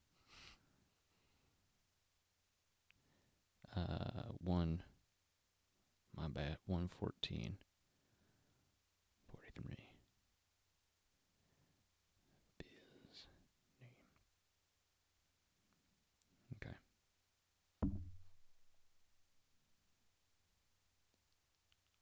All right. So you were working at this place, Mm-hmm. and we were saying it was Roughly, more or less. Yeah, roughly 8 to 9 months before I went to rehab, which was on February 1st, is when I checked in. I that would put me at still being as when I started doing harder drugs or things where people would be like, "Oh, that's a little more than weed." You know what I mean? Mm-hmm. And I would say that's probably like those were my like real low points that Mhm. started like pushing me off, off the edge a little bit more. I was not hopeful for the rest of life at all. I kind of thought my conception or my idea of what my life was going to be like is not gonna happen, or it's not what it was supposed to be, or whatever. Kind of like living the poor me state of mind. Mhm. And that was pretty consistent until February, Mhm. and afterwards a little bit too. Okay. So would you say that that state of mind that you were in led you to using more to try to Uh, drown it, or I think that I don't know that I would call it suicidal thoughts, but like I felt like I wasn't scared to die anymore. mm. And honestly, I felt like if I'm gonna die, like might as well do some drugs. I'd always in my head kind of knew or thought they were cool. Mhm. In my own eyes, I thought they were cool. Mhm. But I think there was like a level of fear that was associated with them, Mhm. that I lost somewhere, before that. But Mhm. that's when it like became apparent, like, oh, I'm not necessarily scared of them anymore, I guess. Mhm. Or the fear isn't strong enough to override the curiosity of it all. But you're right, like that drowning out feeling, that was probably part of it, just more subconscious, not necessarily like an actual thought I had. Okay. You know what I mean? Okay. So your inhibition went away. Mm-hmm. Suddenly you weren't like, well, I'm scared, so I'm not going to do that much. You were just like full send, we're going Yeah. kind of deal. Mm-hmm. And that's also in the time, like that 8 or 9 months before, I was, I was sitting at home one day, like with my Mhm. buddy, and we were smoking weed. And I remember, like, I don't even remember like the thought really coming up a lot before that, but I remember just looking at him being like, "You want to do some coke?" And he was like, "Yeah." And neither one of us had ever done coke before, Hmm. and we just like all the dots came together, everything fell in a row, Yeah. and we had coke in like 30 minutes. Wow. And then I Wow. yeah, and I didn't stop for like 8 to 9 months. So it was like, wow. So it was for your place where you were at in life, with all the connections you had, it was that quick. Oh yeah. 30 minutes. Well, and the thing is, it never usually works out like that, right? It was Mhm. just like this off chance. You know what I mean? Mhm. That everything came together Hmm. for some reason on that one day. I think it was like a Wednesday. It wasn't Mhm. even like a Friday or anything. It worked out like that. That's crazy. Because that to me, if it never really worked out like that again, that almost sounds like, that was like a divine plan Yeah. for your life. Mm-hmm. Not to say that God puts us in those situations, but to say when the devil opens a door, Yeah, it happened he like opens that. it wide. Mm-hmm. For sure. Because obviously, that was your point of like, let's do this harder. Mm-hmm. And because from what I understand, it didn't stop at coke. Yeah, no. So basically you went from coke to full bore to done in 9 months about. Pretty much, yeah. Okay. So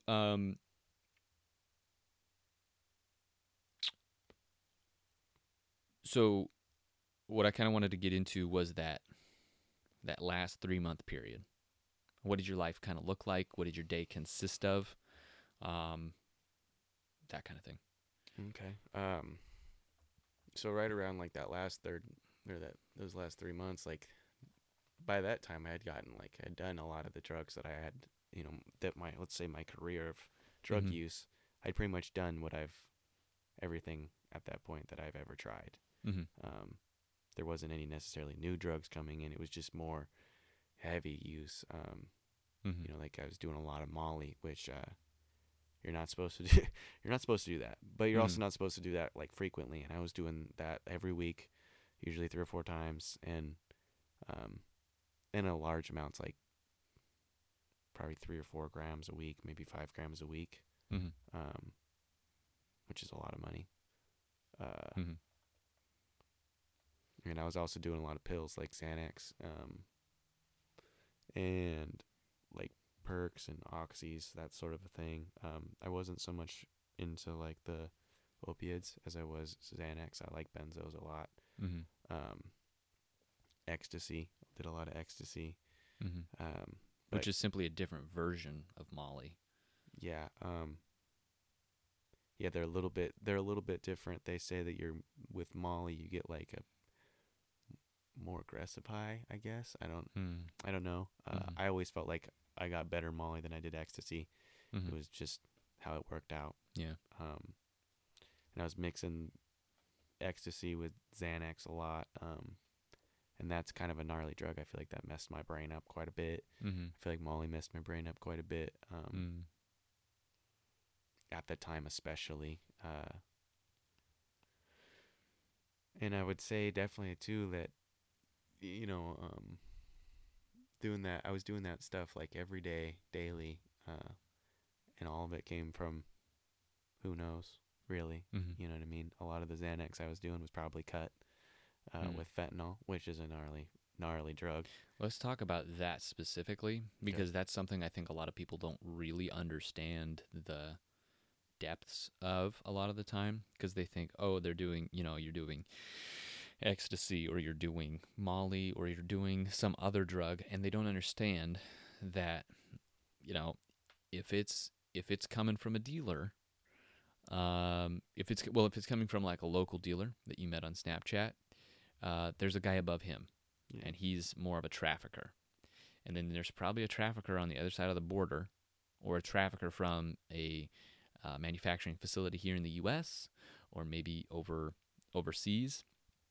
A lot of pills are manufactured in China or other places that are cheaper, and so those raw goods come either into the U.S. or into Mexico, and those raw goods are fairly, they're expensive for people, but then they cut them with things like fentanyl.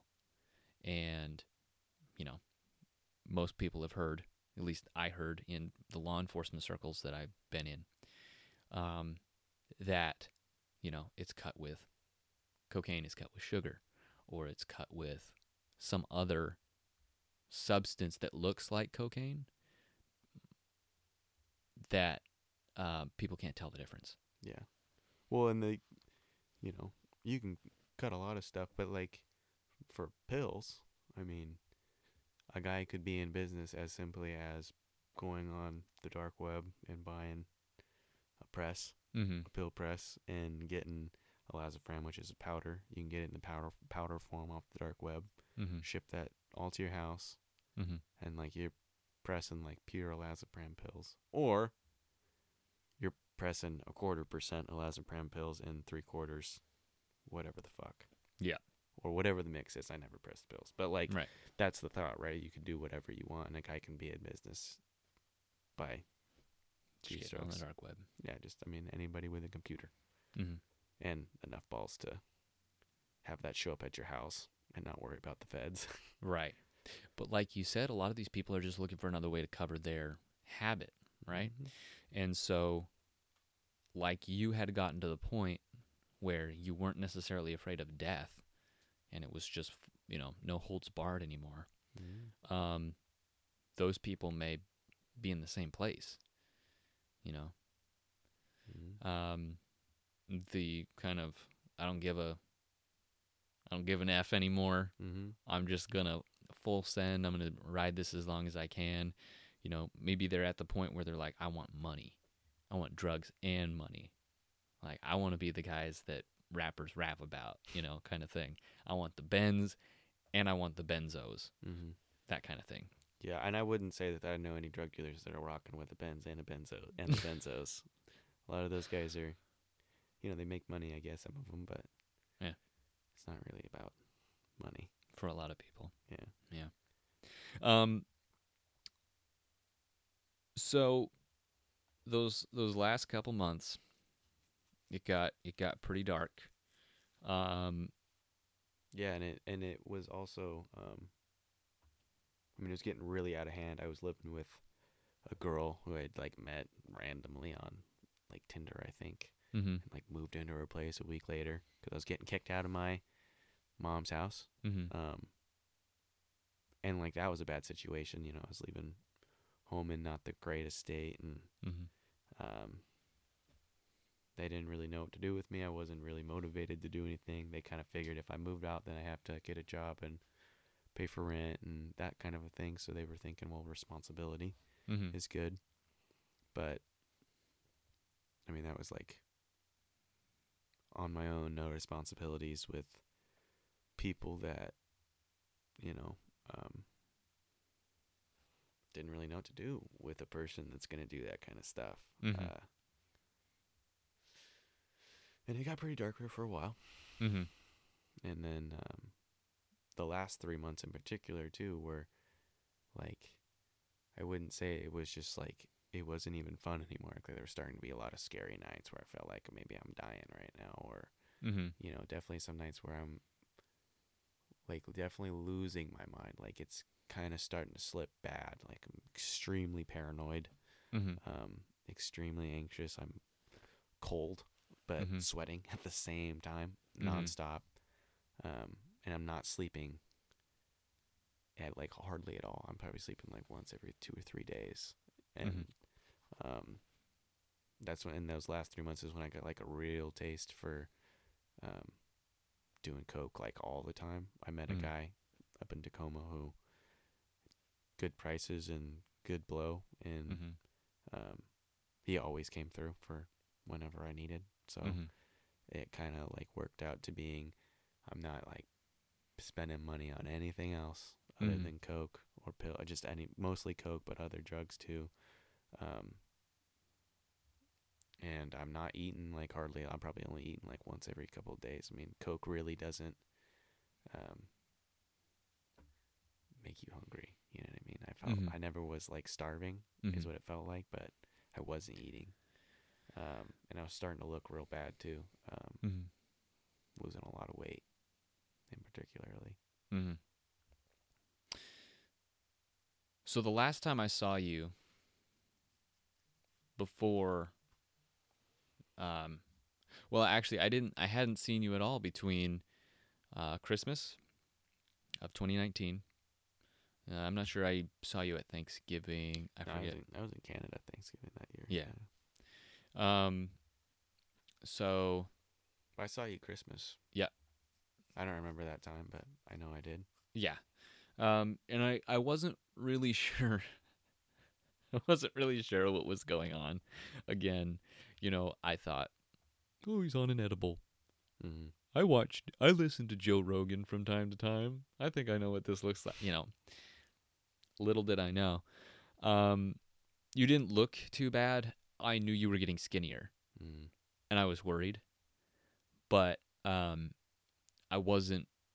didn't know what to say. I didn't know what to do. Yeah. And I didn't want to ask any questions because I really didn't want the answers. Yeah. You know? Mm-hmm.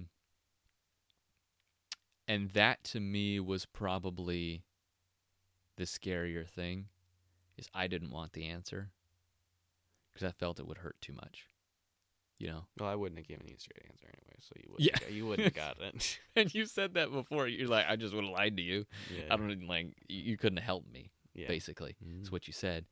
And so that,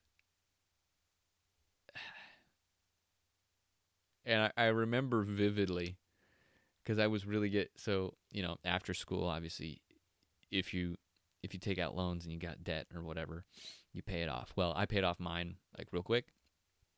And so that last Christmas, I was like putting my last like chunk of money at it. I had like, you know, I had gone from like ending school with 10 grand in the bank to having like $1,000 left in the bank by the time I was done, and I had paid off all my debt, and like I had used all my paychecks to pay it off really quick because I wasn't gonna wait like 20 years or whatever, standard length of loans. Anyway, and so I was feeling real good. I was feeling real jazzed, and here comes Wyatt in a daze.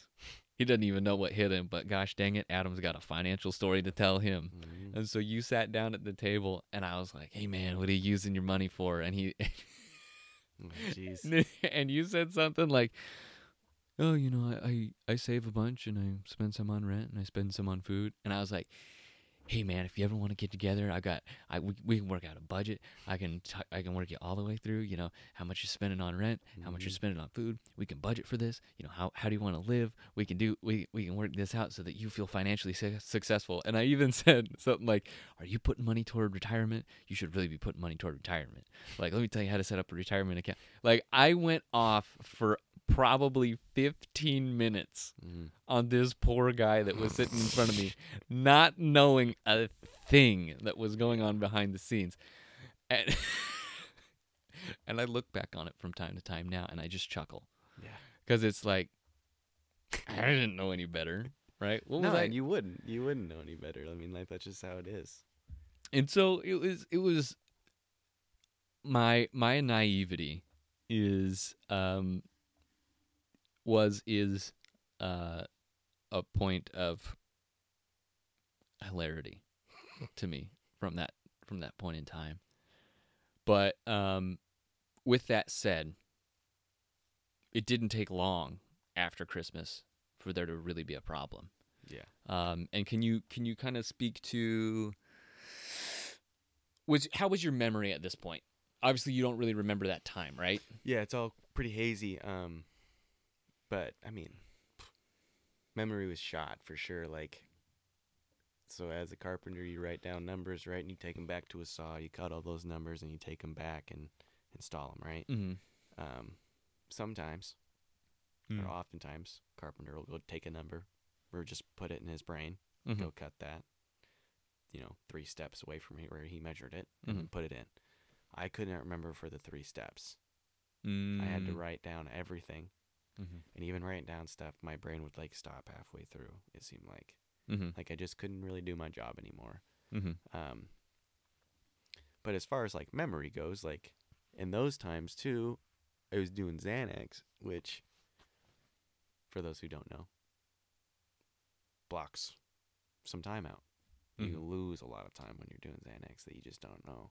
Like, I know I've, gone to work Monday, got off work, bought some Xans, gone to work the next morning, and the next day, and the next day, and the next day, and then woken up and been like, oh, too bad it's Tuesday, and it's Friday, and I don't even know what the fuck I'm talking about. Yeah. And somebody else has to tell me. Like, I don't put it together for some reason. And the fact that you can go that long, blacked out, is amazing. And also that you can drive around blacked out and not have killed anybody is amazing. Which I'm assuming nothing ever happened because I've never had anything come back to me as far as like that happening. Like nobody's gotten hurt or anything like that.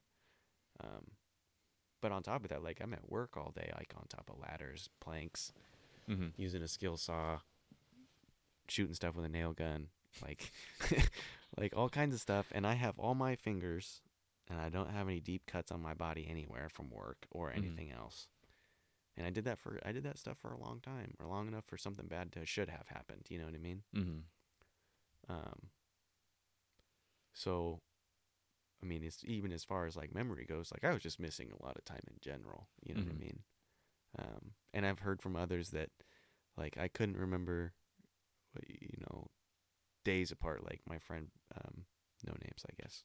My buddy would come over who was not doing these drugs, and he would talk to me about like, oh, how's school going, or like he'd be talking about school, and then I would be telling him the same story for a week straight, 3 or 4 different times, different days. Wow. Thinking, Yeah. this is the first time I've seen him, and this is the first time he's ever heard this amazing thing. I gotta tell him it's probably some bullshit. Yeah. You know what I mean? And he's like, what the hell's going on with this guy? You know what I mean? So there was just like I was just slipping, man. You know, I was just slipping. I wasn't in reality anymore. Mm-hmm. That's where mentally I was. Yeah. And that's something that's, or I'll circle back to this. Xanax is a legally prescribable medication for people who think they have problems, or maybe they do have problems, okay? Mentally, with life. People are popping that stuff and actually being in our society and functioning. Now, they may not be popping as much. Yeah, for sure. Like a light dosage of Xanax can be super beneficial medically for the right person, I guess. Yeah. For me. The I guess part. Yeah. That's so a benzo, right? Xanax? Yeah. Yeah. Yeah. Those are very hard to come off of. Yeah, so they say that alcohol and Xanax, you know, is the two withdrawals that can kill you. Mm-hmm. But you know, it can be super beneficial for some people.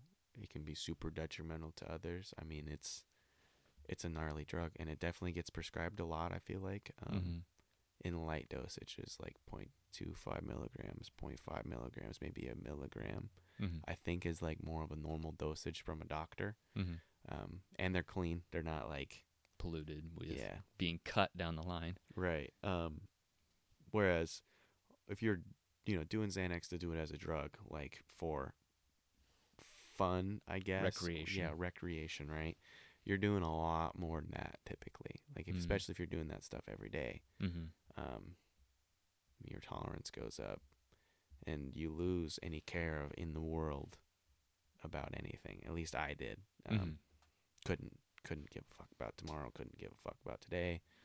Doesn't matter where we're going, what we're doing, whatever. Just led to a lot of bad nights. Yeah.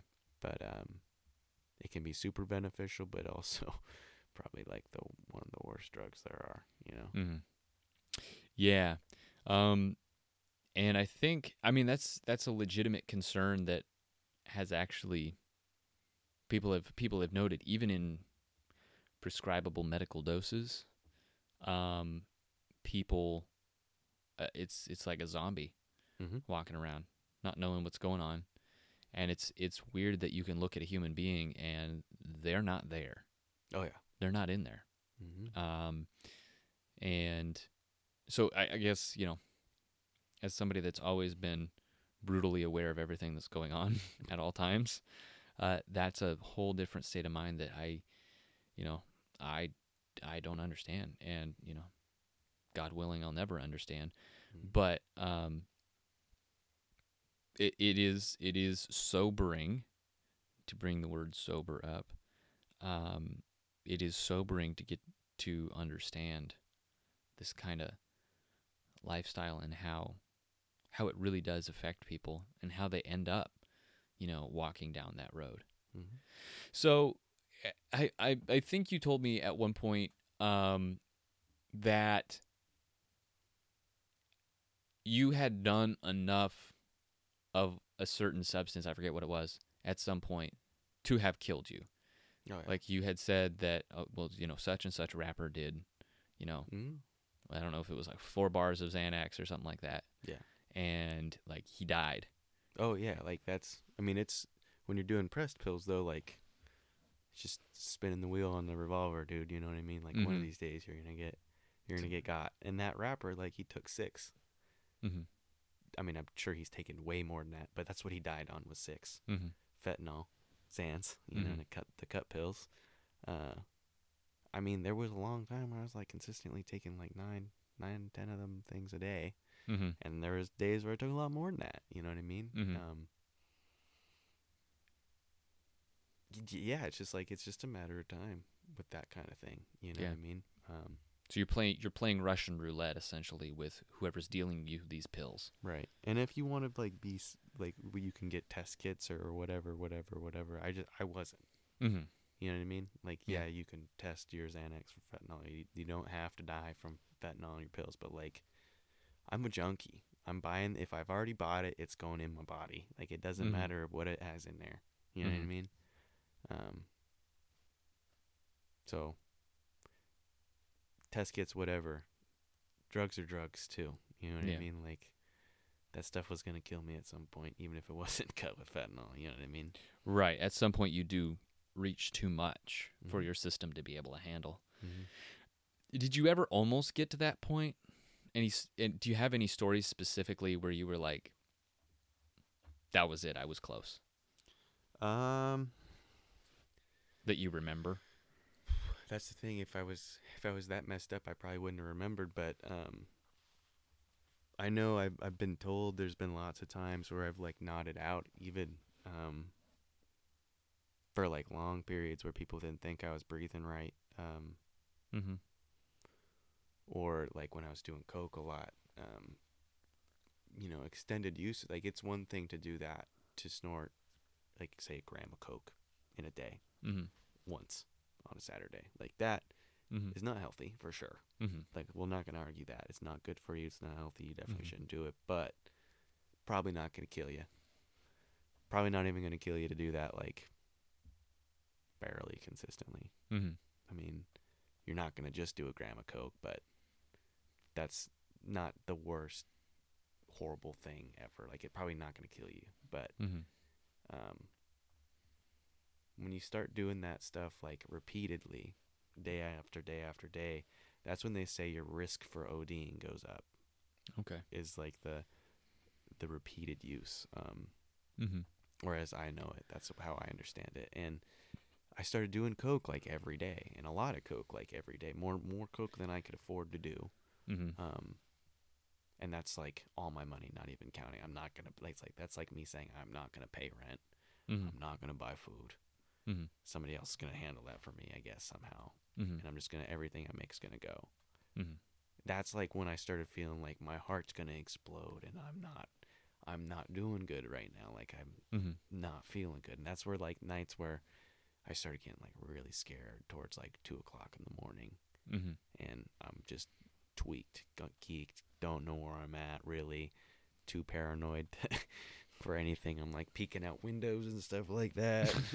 And You're doing real crackhead stuff. yeah, like, it's for real at that point. It's like Mhm. lack of sleep, and like I'm losing my mind, and I think I'm dying sometimes, and like, I've had lots of moments where I'm like praying to God, like, don't take me right now. It's not my time to go. It's but 30 minutes later, I'm like sniffing another line. So Yeah. it's like there's nothing's real. I'm not having fun. You know what I mean? I'm Mhm. not having fun, but I'm getting high, and I think it's what I want to do, I guess. And Mm-hmm. it's insane. Like, Yeah. But you're too caught up to know any different, essentially. yeah. I mean, it's a full-time job being a junkie like that. Mm-hmm. I mean, you're like working every day to afford your habit that you're gonna do all night long, not Mhm. gonna sleep, and then the day after that you're gonna wake up and do it all over again. Like, if anybody told me Mm-hmm. I gotta go to work to spend all my money on something I'm gonna do after work, that's gonna keep me up all night long, so that the next day at work sucks even more. Oh, and you're not gonna eat, and sometimes you're not gonna sleep for a couple days. Mm-hmm. I would be like, I don't care what it is, I won't. Yeah. I just won't. You know what I mean? And that went away. Like, the whole, sleep's normal. It's supposed to happen. Gone. I'm supposed to eat more than one meal a day. Gone. I'm supposed to eat every day. Like, that's gone. Mm-hmm. You know what I mean? Like, everything. Like, the spending, insane amounts of money Mm-hmm. every day or every week or whenever you're picking up, Mm-hmm. and running out of money every week, and spending 3 or 4 days for, like, trying to make these pills last, so I don't have to spend too long sober. You know what I mean? Like, that whole insanity was just my life, and that's where I was at. You know what I mean? But there's definitely a point where it's gonna end, and it's like coming. Like, I knew it was coming. Okay. I knew I was gonna end up in rehab someday, probably. I just Yeah. didn't think it was gonna be so soon. Okay. You know? So you had a sense of impending doom, Mm-hmm. one way or the other. Yeah. For lack of a better term. And that's interesting that you had that clarity. Oh, yeah. Even in the middle of it. So,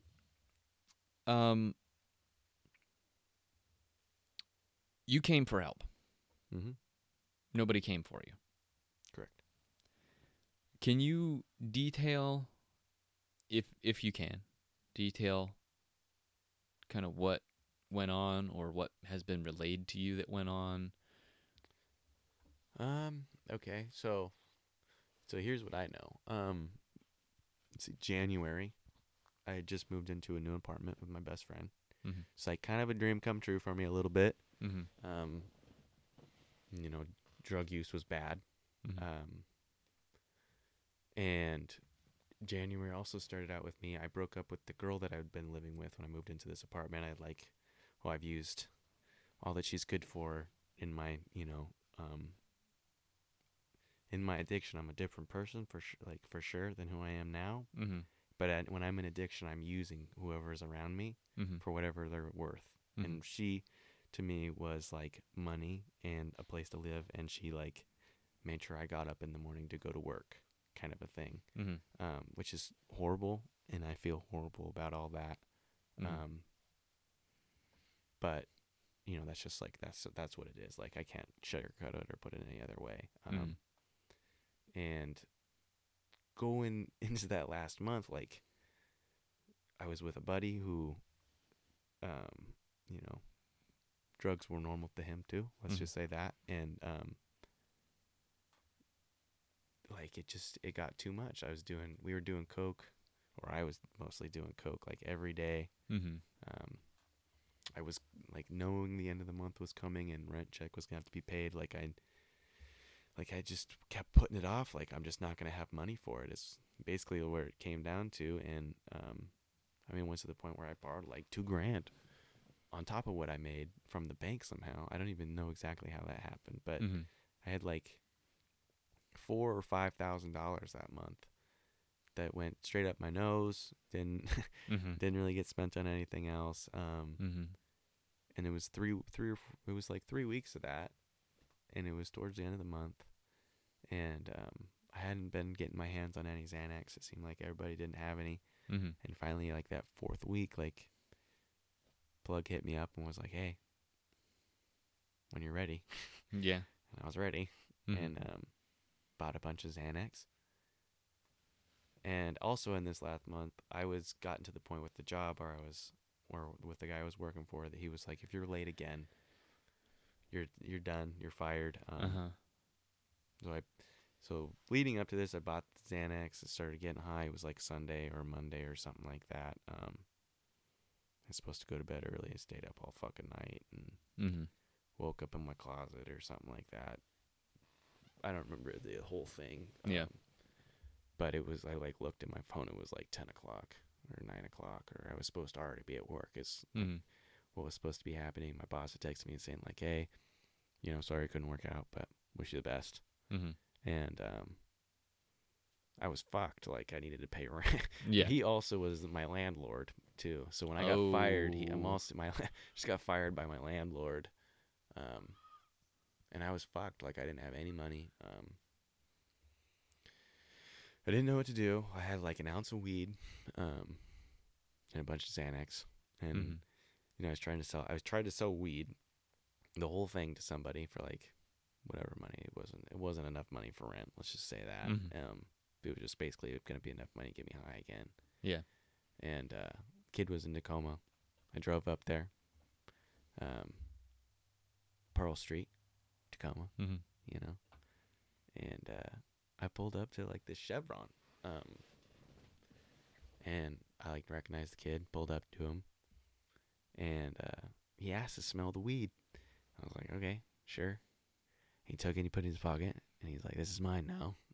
And I was like, "I'm afraid not. Like I just can't let you do that to me right now. I'm just like, life sucks too much." Yeah. And he pulled a gun on me. It was Glock for Mm-hmm. gun people out there. Very intimidating. You could tell for sure. Yeah. That hunk of metal and plastic was a Glock. Yeah. And And he was strapped. He was good. He was ready to rock. yeah, that's how it is up in Tacoma, though. It's a little different than He down he here. didn't have just a standard. You said he had an extended mag. Yeah, in, he's right? got the and all I know is it is an extendo because I'm a COD player, but Yeah. it's extendo. It Yeah. sticks out at the bottom or whatever. Mm-hmm. I don't know how many rounds it is, but it's 32. It's more than enough to kill me. You know Right. what I mean? And I remember, going back and forth for a second about like, nah, like that's mine, or I'll like said something stupid like you're gonna regret this, and I was like, he's like, nah, this is just mine, and I was like, why are we better just kill me then? Mm-hmm. And then he dipped. He just ran. Yeah. Went to his homie around the corner, dropped off the ounce, I'm assuming. Mm-hmm. And he like saw me see him, and he took off, like cut out the back end of the parking lot, and it kind of cuts through some trees where you can't drive through. Mm-hmm. I hooked it out, went down a block, turned left, seen him running down the street. Mm-hmm. I'm like, I think I was beside him, and I like saw where I had like an opening to pull in, and I pulled in. He was a ways back, probably. I don't know how far it was now. Mm-hmm. I'm pretty fucked up, by the way, in this moment. Like, I'm barred out. For some reason, I remember this. Everything else is kind of black on that day. But pulls out the gun again, like running down the street towards me. Mm-hmm. And I was like, okay, I guess that's it. Like, I don't have my ounce of weed no more. I don't have any money. Mm-hmm. I'll just turn around and go back home. So I turn around and hop on the freeway. And I'm on my way home. I'm somewhere between Tacoma and Olympia, probably somewhere near the military base. Mm-hmm. And I ran into the back of somebody's car. I don't really know if I did anything to his car. I don't think I did, because nothing ever really came of it with the insurance or whatever. Mm-hmm. But my truck was messed up bad. Bumper was like pushed in, rubbing on the tire now. Mm-hmm. In this time, I had not been taking care of my vehicle at all. Mm-hmm. So it didn't have brakes. That's probably why I hit the guy. Yeah. Because I'm delayed reactions. Mm-hmm. So I drove my truck all the way back home Mm-hmm. with the bumper in the tire pretty much, and messed up. And somehow, or something happened that night. Mm-hmm. I don't know. Probably just got high. Mm-hmm. Woke up the next day and went and talked to my mom, who lived like 3 minutes from my apartment at the time. Mm-hmm. Drove over there with my car that sounds like, it sounds like a shotgun going off every 3 seconds because the bumper going on. Oh, yeah. It's just like bang, bang, bang, bang, bang. You know what I mean? Like, drove there, sat down with her. I don't even think I was really planning on telling her everything. I think it just kind of fell out of me. Yeah. I know I was high when I told her. I know that it, it was a big deal for her to hear that, because she was kind of like you, where she didn't really know what all was going on. She knew I was not doing good, but she knew she didn't know to what extent. Yeah. And I mean, she just like dropped everything and was like, all right, we're going to figure this out right now. And, I came clean to her, I guess, about everything that I had been doing. Mm-hmm. She took me over to Newmarket Skills Center, because I had a teacher there who was impactful for me in a number of different ways. Mm-hmm. He, just got straight with me pretty quickly. Was like, you got a big problem. Mm-hmm. This is not going to be like easy to recover from, or this is not going to be easy to deal with. And you need like professional help, which I hadn't heard yet. I was still into this, like, I don't really know what's going to happen. Mm-hmm. I don't really know if anything's ever going to, like, it. Maybe they'll just pay for my rent this month. Yeah, like, I'll scheme somehow. I'll scheme it somehow, you know what I mean? But he was like, no, here's the number for the lady that's going to tell you where to go for rehab. Give it to your mom. Mm-hmm. You got insurance, right? Yeah, I'm like double covered. Oh, okay, cool. Here you go, Wyatt. Good luck in rehab. You know what I mean? Mm-hmm. All while this is going on, I'm fuzzy. I mean, I'm high still, doing Xanax. I'm blacked out probably. Mm-hmm. Then there's like a 3-day window, where I don't know what happened. But I woke up one morning. We got on a flight, flew to Texas. Mm-hmm.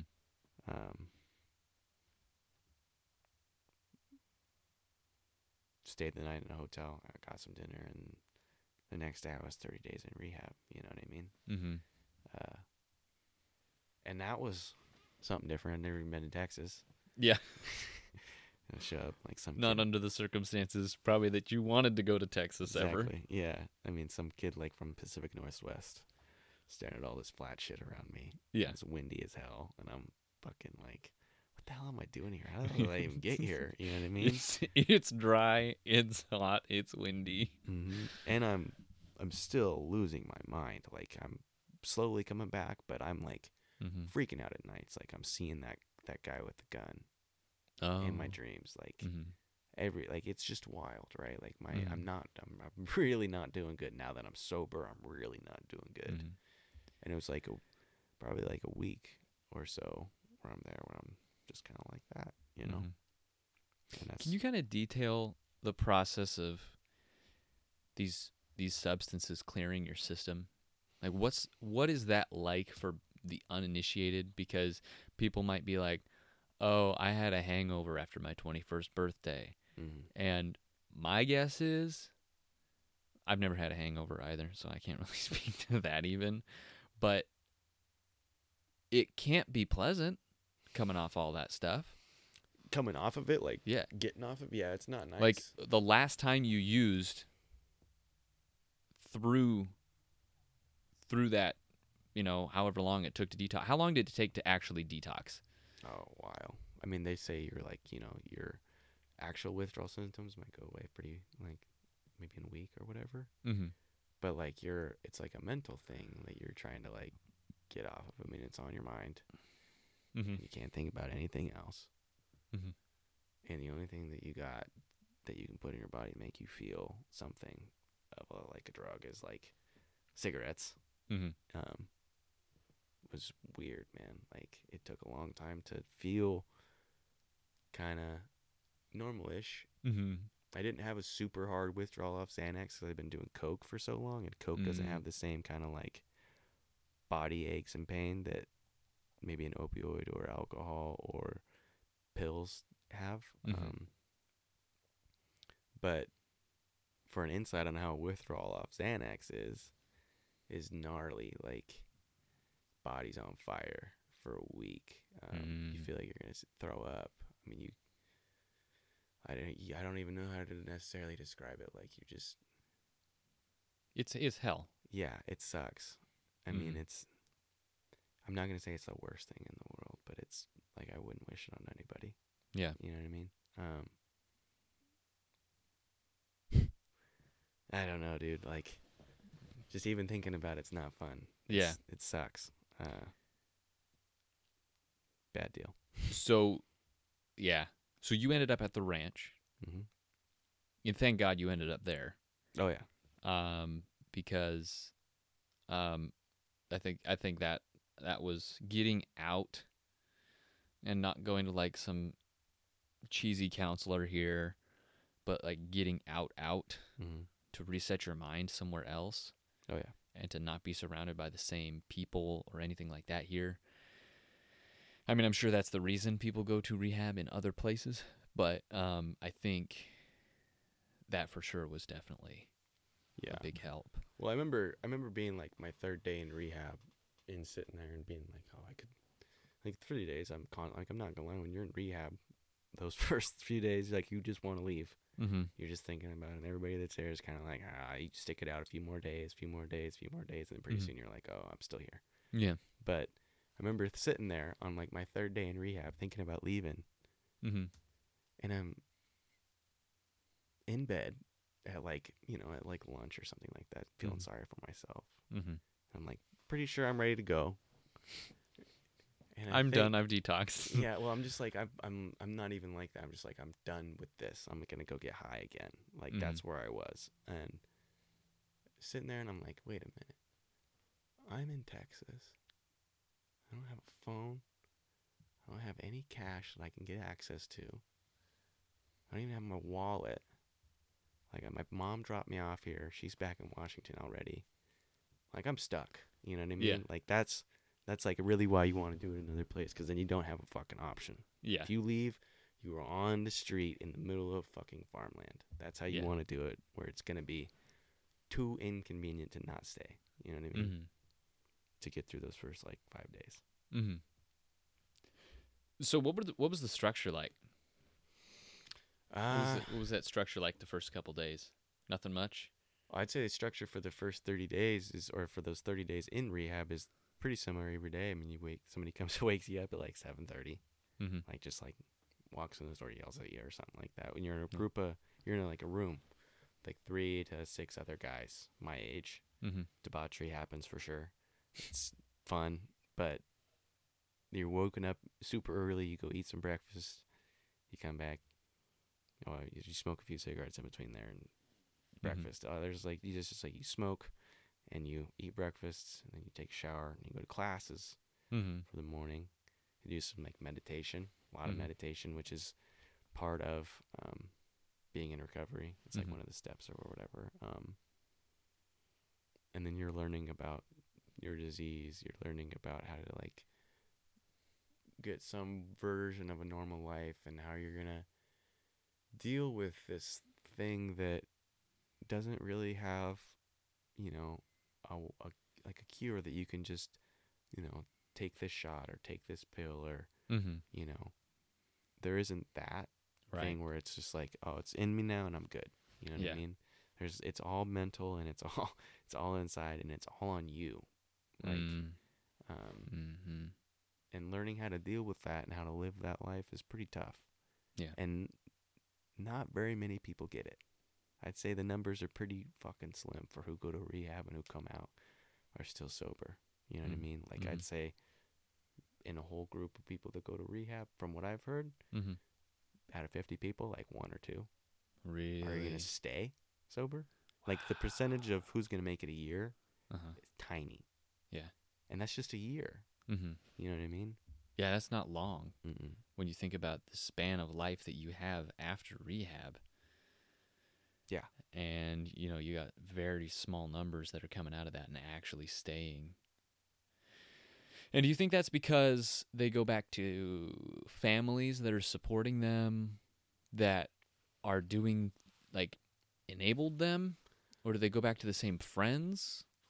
I mean, any number of things. I mean, I'm going to speak for myself, but I can fuck things up on my own. All by myself. No problem. You know what I mean? I don't have to have peer pressure to do it. I think that people get their 30 days in a bubble in a fake world where you don't know what the fuck's going on for real. And you get all these, you know, sunshine, lollipops vibes from everybody that's in there with you. Yeah. And it takes somebody that's been through that process and gone in there, relapsed, gotten out, gone back, like back and forth for the last forever to sit down and with you and be like, look, don't count on this. Life's going to get shitty really fast as soon as you get out of here. Some of these guys are going to die that you're in here with right away. There's some of these guys you're never going to see again. Really? So you go, when I was in rehab, I had somebody that told me that.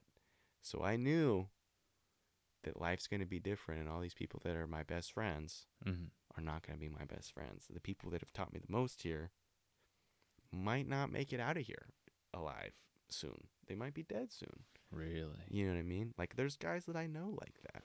There's Yeah. guys that taught me or got me into reading the Bible when I was in rehab that are dead right now. Really? Like, that's how real this thing is, right? Like, people that are that committed for the first 30 days come out and life hits. And it's all different because it's not the real world.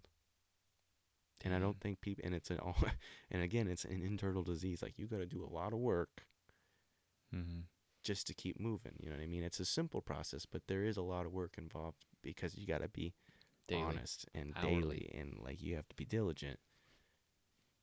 Which an alcoholic and an addict being honest is impossible when they're in their addiction to be 100% honest, or even something close to 50% honest, in my opinion. For me, my life was a lie. You know what I mean?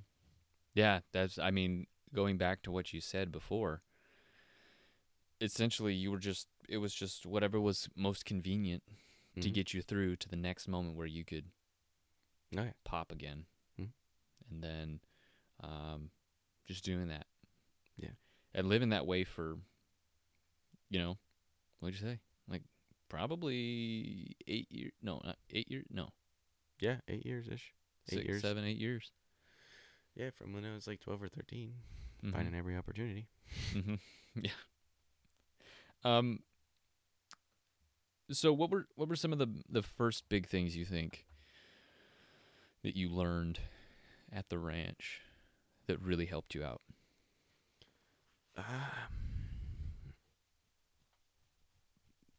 I don't know if you could say like learned as much as just like a realization that I'm in a place with people that are like me. You know what I mean? Mhm.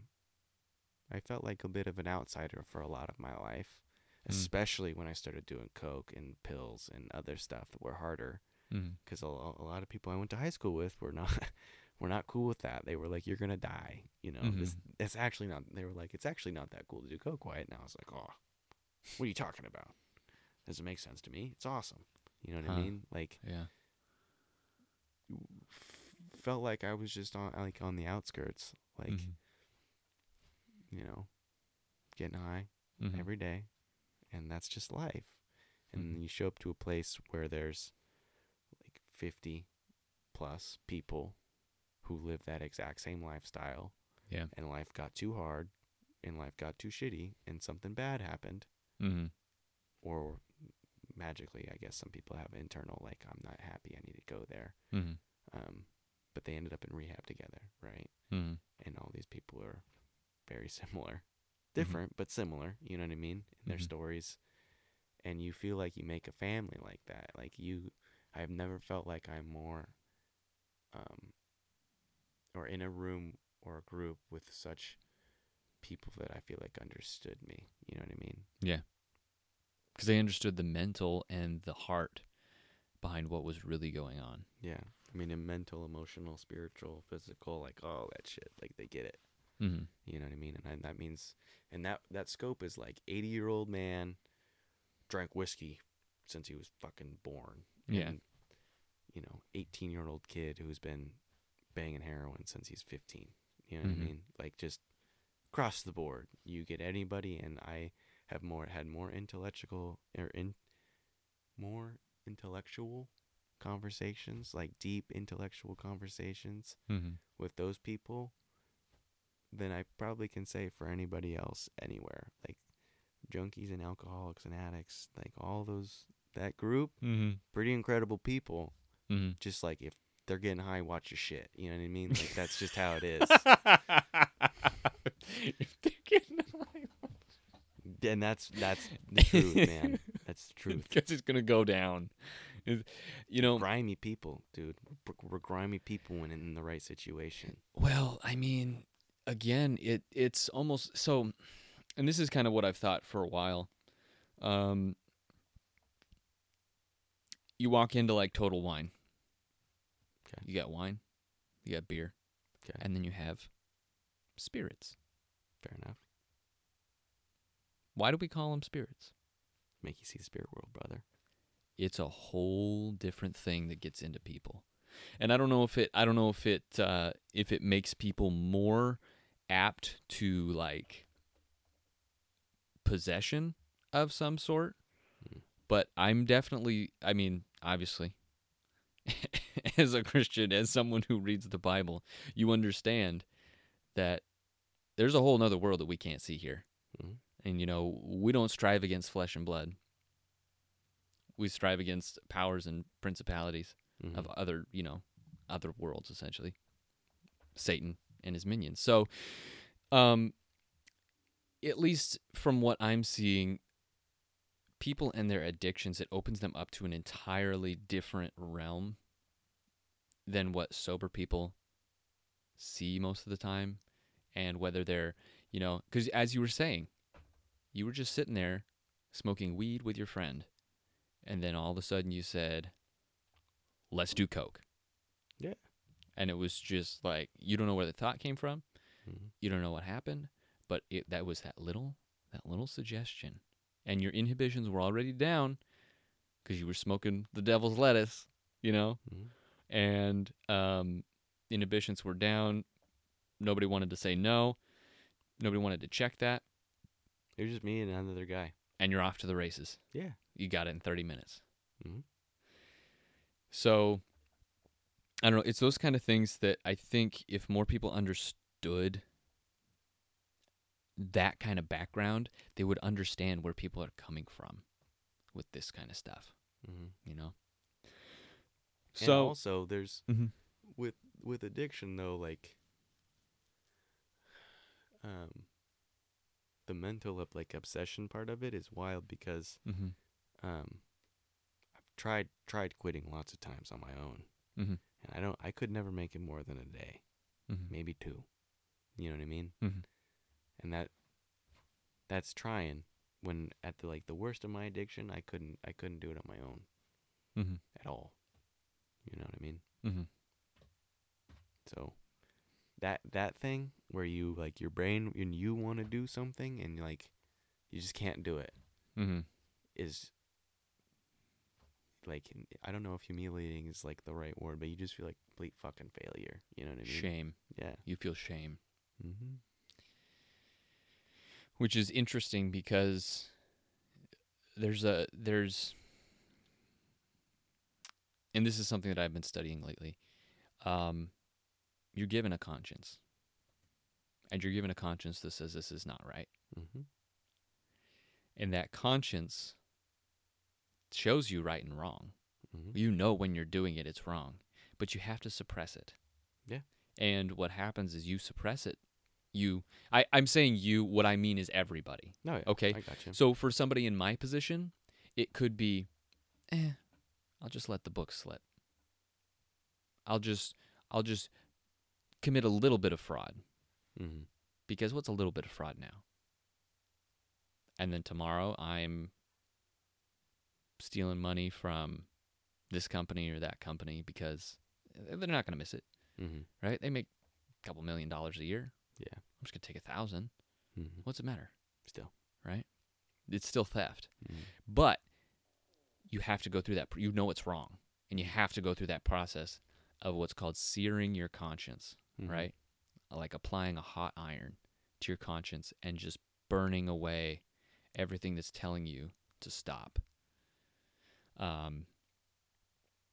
And that is so that people don't have an excuse, Mm-hmm. right? So people don't have an excuse when they go to God and God says, well, let's look over your life, bud. Yeah. And then they're like, well, you didn't. And God was like, I gave you that conscience. Mm-hmm. I gave you all of that to point you in the right direction. And what did you do? Yeah. Well, and another thing with addiction is like once that like beast is like awoken, like my brain's not right anymore. No. You know what I mean? Absolutely. Like, it's altered. Like I wouldn't even know if it's even a choice at that point. Mm-hmm. You know, in my eyes, this is just me. Mm-hmm. You know, I feel like I do feel sorry for the guy who is an addict and doesn't know any different, because I feel like there's a lot of those people out there. They Mm-hmm. don't know any different, right? Yeah. I didn't even know what Alcoholics Anonymous was about until I went to rehab.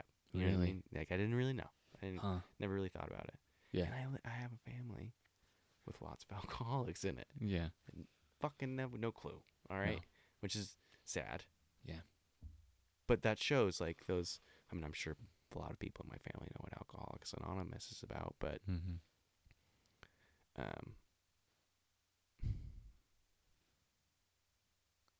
lost my train of thought there for a second. Well, the point is, addicts don't know yeah, where they're at, or they Mhm. can't reckon with the fact that it's too far gone. yeah, Again, because what have they done? Time after time after time after time after time, they Mhm. continually sear that conscience that keeps telling them no. yeah, And at some point, it gets seared to the point where it's like, oh, Mhm. whatever, man. If I die, I die. yeah, Screw the consequences. I'm just gonna go get high. right. Well, and there's a weird switch in your brain too. I mean, it'll put like an alcoholic or an addict's brain will put, substance or drug, alcohol, whatever form it is, Mm-hmm. over like food, sleep, everything. Everything. It actually rewires your brain, Mm-hmm.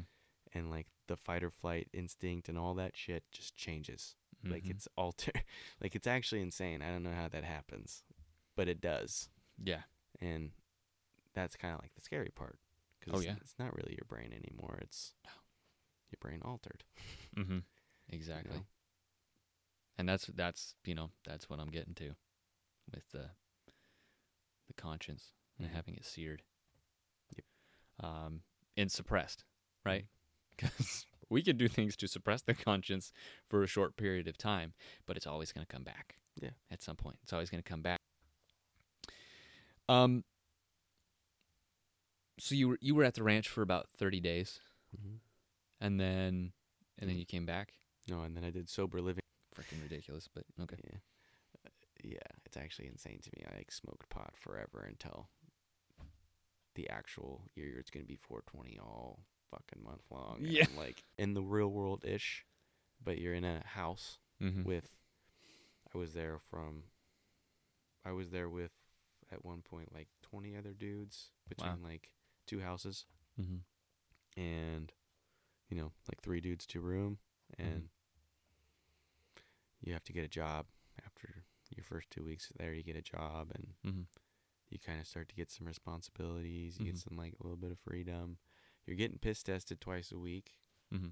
Sober living, gotta keep everybody sober and make sure. Right. But you're like, back. You got your wallet in your pocket. Mm-hmm. Starting to feel like a human again. Right. You go to the store and buy your own darts now. You know what I mean? Mhm. Your own cigarettes, and you just hang out. You know what I mean? You're playing video games in there or watching movies or whatever. Mhm. And that's how my first like 2 or 3, probably like my first 2.5 weeks there were. And I got a job pretty quickly, Mhm. started getting some freedoms, and then COVID. Yeah. And then it was sober living was just kind of like video games and hanging out with bros Mm-hmm. all day long, every day. Yeah. You can't go anywhere. You're in the house. Like your only move was to go to 9 plus 10, maybe 10 hours of COD a day, Yeah. and like 3 or 4 movies every day. And it's like, Yeah. and you do meetings. We do our like AA meetings in the house, Mhm. and that's kind of what my time in Texas was Yeah. after the first month and a half. Yeah. Do you ever want to go back to Texas? Not to the place necessarily, but do you ever want to go back? Yeah, I want to go back. Or are you like, man, frick Texas, I'll go to Oklahoma or Arkansas or I am like kind of like fuck Texas just because it's a little bit flat, but no, I a lot of those people that I met down there, Mhm. I'm still in contact with some of them. Mhm. Good people. I mean, they know me better than people in my family might even know me. You know what I Right. mean? Like, they understand me to a core. There's like there's a thing in AA or recovery or whatever you want to call it. Mhm. There's just a level of like, they understand what I'm going through. I understand what they're going through. And I can Absolutely. say whatever I want to them, Mhm. and they'll get it. Mhm. Like if I told you, knowing Yeah. my history, Mhm. I want to get high right now, what would you do? That's a scary It's just- thought to me. You have no idea what to say. You don't Yeah. really know what to do, right? Right. Necessarily, like what's the best thing to First do? I'd kind of be like, I'd Yeah. freeze. Right. Mhm. Normal. Go to an AA meeting, Mhm. and some dude's gonna be like, "Man, fuck this day, fuck this shit. I'm either gonna get high or I'm gonna commit suicide." That's where I'm at right now. And then somebody's gonna laugh. Everybody's gonna laugh. Like, Really? oh, it's Tuesday. Oh my That's normal, dude. Like, because that's how it is as junkie, man. That's how you feel. Those are your feelings for real. Like, Oh, I understand that's the feeling, but to me, if Yeah. somebody said I'm either gonna get high or I'm gonna go jump off a bridge, I've never experienced that in my life. Mhm. I wouldn't know what to. Yeah. Or like, here's another one. Like, guys coming in, AA is like their fucking millionth time doing this rehab thing and detox and gonna get clean again or whatever. And they're like, if it doesn't work out this time, like, that's it. Like, I'm not doing this again. I've been doing this for 13, 14 years. This is my last chance. Otherwise, it's over for me because I'm going to do it myself. You know what I mean? Like, Wow. that whole, like, thing is Mhm. real. And that's Oh yeah. like your bottom moment. You know what I mean? Like, when Mhm. they finally decide, like, enough is enough is enough. You know what I mean? Mhm. And that's, like, being in AA, being around those people. Mhm. Them understanding what, like, I'm going through. I understand what they're going through. Mhm. You know what I mean? the fact that I can walk in there and be like, hey, I'm going to get high right now if you don't talk to me. You know what I mean? Like, or I have an 8-ball in my pocket, but I'm calling you because it's been a year and I don't want to fuck it up. You know what I mean? Like, those are the kinds of conversations that they're going to be able to have. right. Like, that's an alcoholic and an addict. Like, figuring out sobriety is like those moments right there. You know what I mean? Mm-hmm. And I've had those moments where I'm going to get high right now if I don't. Mm-hmm. If you don't tell me what to do, Yeah. I'm going to get high right now and I don't know what to do about it. Mm-hmm. You know? So that's the kind of crazy shit that goes on in this like lifestyle. You know what I mean? It's like, even when we're done with drugs, like, we're still fucking insane. You know what I mean? Like, after all the bullshit I've been through, sometimes I want to get high. And that's just fact of life. Mm-hmm. And it doesn't matter how much time I have. Like, I'm at risk. You know what I mean? Like, Right. at all times, doesn't matter how much time I got. Yeah. Mm. So, going forward from recovery, you're never out of recovery. Correct. What does it look like? Like, so you come back, obviously, from the ranch. You're out of sober living. And now you're back hanging out. And now you've got a job, working at that. What is...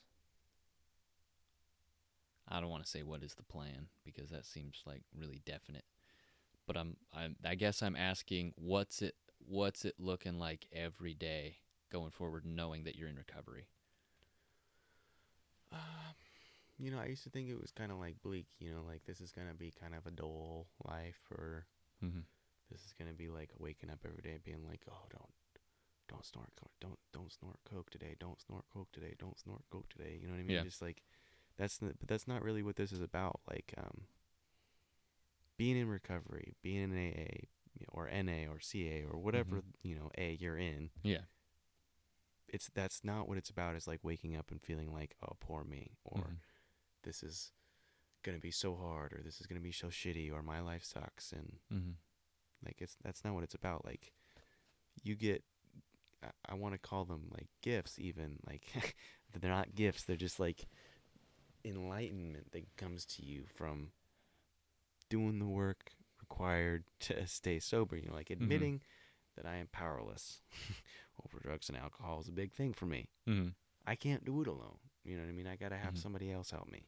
I gotta have other people help me. You know what I mean? And in turn, like, me helping somebody else figure out how to stay sober is kind of the stuff that keeps me sober too. Like, it's just a whole thing. But like, what it looks like is, typically you go to meetings and you meet some people and you meet some new friends and you do some stuff outside of AA, and generally your life gets better. You know what I mean? Like, I feel like my life's gotten a lot easier. You know what I mean? I'm in bed by 8:30 every night. Yeah. I'm sleeping usually by 9. You know what I mean? It's nice. I get lots of sleep. Works easy. I wake up with plenty of time in the morning, refreshed. You know what I mean?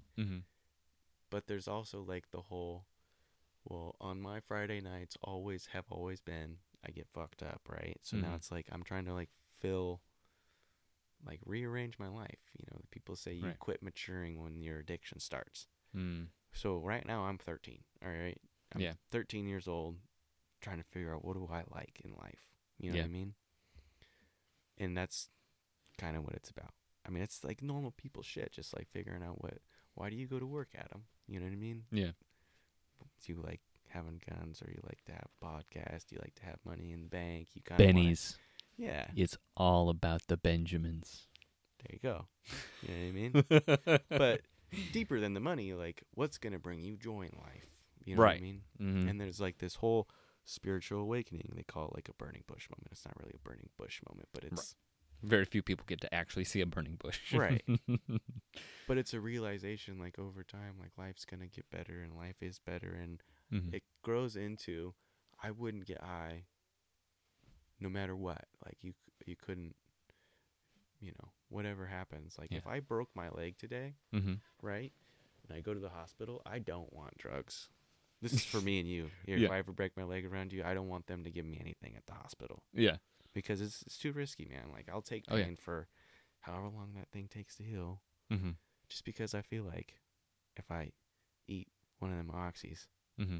I'm not gonna stop Yeah. It might set you back. for 8 to 9 months, or I might not stop ever because I might die. You know what I Mhm. mean? Like, that's just not worth it. Yeah. And when you put things like that, Mm-hmm. right?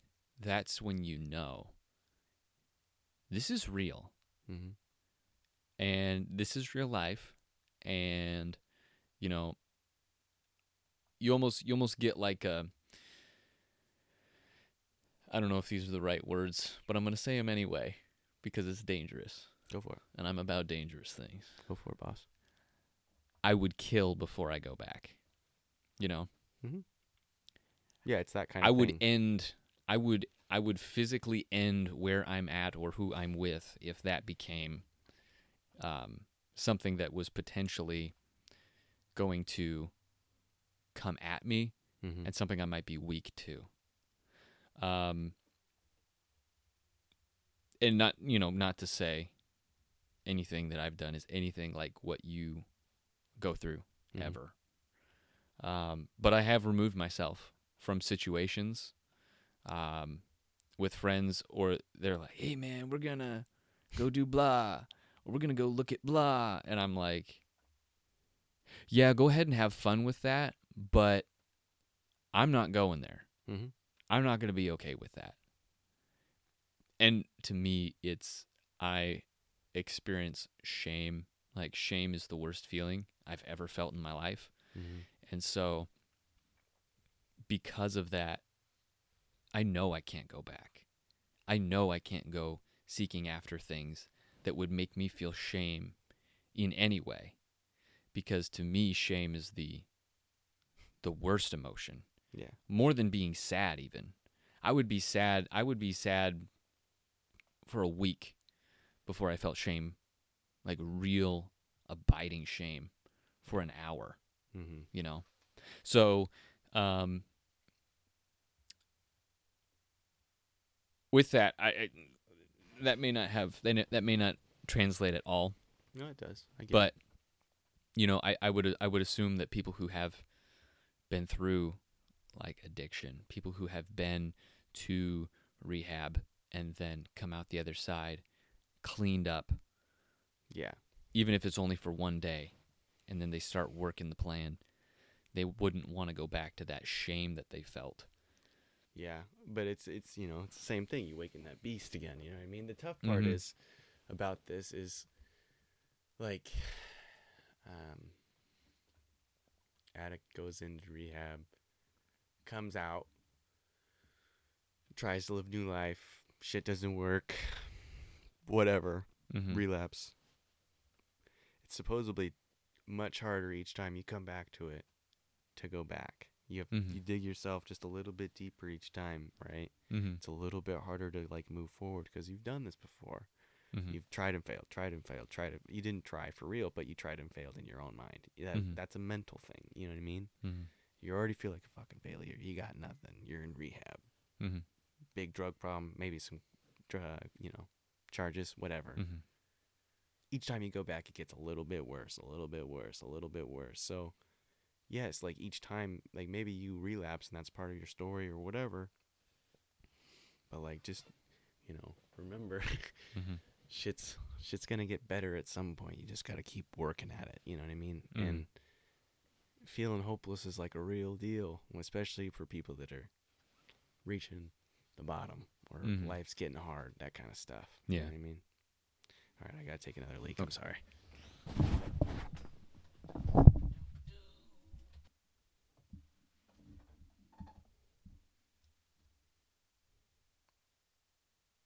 Okay, we're back now. So I guess a couple quick thoughts from you. Kind of, there's more questions. Do you have any words of wisdom for people who are currently experiencing addiction that they can't break? Well, I mean, if you feel like you got a problem, you got a problem. Mm-hmm. That's just kind of like how simple it is. Yeah. And go find an AA meeting. Doesn't matter where. Honestly, I don't even like. I think rehab is great, and I think some people need it. I think some people don't. I know people with a lot of sobriety that have come from both, where they went to rehab and where they didn't. And that detox thing is real. Mm-hmm. And withdrawal's real, but really where that real recovery or real work starts is in the real world. If you need that 30-day bubble because that's all you know to do, then go do it. But if you really just want to get to work and figure out how to stay sober, just go find an AA meeting somewhere, walk in, and say hi to somebody if somebody doesn't say hi to you. Just like reach out. There's people out there that are willing to help you, for sure. What would you say to the families of people who are in a self-destructive lifestyle or addiction? Do you have any recommendations for people that would have been like us prior to knowing that you did anything? Yeah, I mean, it's tough because, I mean, if you have like a suspicion that something's going on, like, hey, I'm worried about you. I feel like there's, say whatever your signs are. How you doing? That's kind of what you can say. And if they're going to say nothing, nothing's going on, then you're out of luck. Like, that's kind of it. Okay. I wouldn't, if you have active people or people in active addiction, right? So if you know they're getting high right now, you know they have a problem with alcohol and drugs. It's apparent, and they're around you. Get them the fuck away from you. Like, you don't want to be an enabler. Like, I was enabled for a long time in my life, right? Okay. I was enabled in a relationship right when shit got the worst. If I would have stayed in that relationship, say I never moved out with my friend, right? I might still be getting high today. You might not know. You probably know now. I mean, something bad would have happened by this point. Yeah. But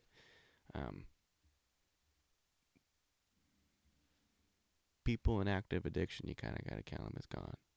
Like, until they're willing to get help, you can't do anything for them. Like, when I told you couldn't have done anything for me, it's because you couldn't have. Like, that's just how it is. Like, I had to get robbed. I had to, have nothing. I had to lose my mind a little bit, and I had to be high to come clean about what I was doing to get help after shit got shitty enough. You know what I mean? Right. A month before that, I would have denied to you. Yeah. And to anybody. Yeah. I've never, what is coke is what I, whatever bullshit I would have come up with. So it's just a moment where shit turns around, you know?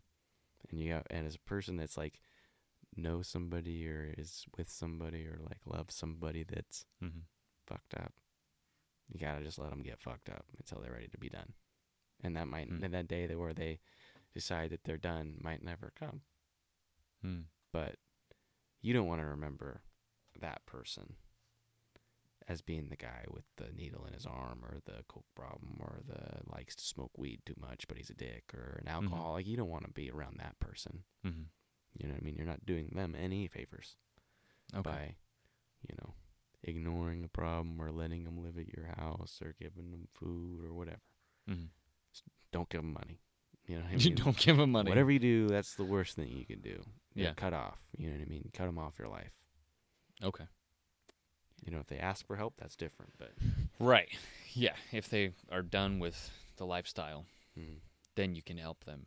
Yeah. But up until they're ready to be done, don't enable that. What would you say is the best way to support people who are recovering from in your experience and potentially in the experience of people who you have met? I've heard lots of different things. So when I was at my mom's house after I came back from Texas, being in rehab, I asked her to drug test me randomly Mm-hmm. just to keep me accountable. And also, I felt like if I relapsed, I wouldn't say anything. Mm. And that, I'd go back to like being scheming for things and lying and just same old bullshit I was already doing. Right. And that was going to like ruin the relationship that was bad before but got fixed because I wanted to get help from drugs. You know what I mean? Like that's the only reason why I have a good connection with my mom now. Mm-hmm. And I wanted to make sure that even if I relapsed, she would be able to, one, know about it, Mm-hmm. and two, be like, all right, Wyatt, like, you getting clean or you getting fucked up? Because if you're getting fucked up, time to move on. Mm-hmm. And if you're getting clean, like, how are you going to do it? Like, what's the plan? You know what I Yeah. mean? Like, do I need to find a detox for you? Do you need to be drove to a meeting? Do you need to be kicked out right now so you're homeless and have to figure that out? Mm-hmm. Like, that's what I wanted for that. But support from an addict needs to be, like,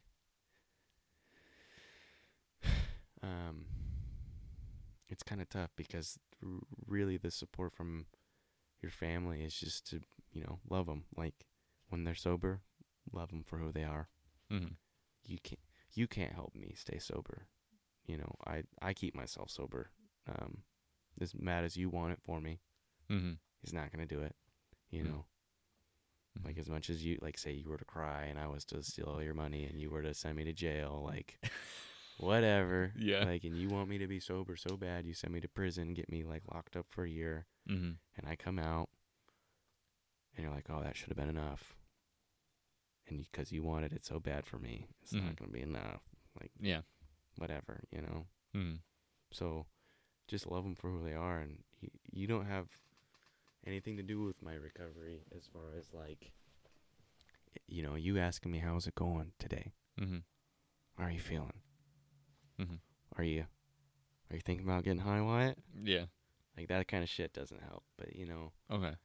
just being my cousin Mm-hmm. or my brother or my dad or whoever you are to this addict, Mm-hmm. just be that role. You know what I mean? They'll ask you for help if they need help from Yeah. you.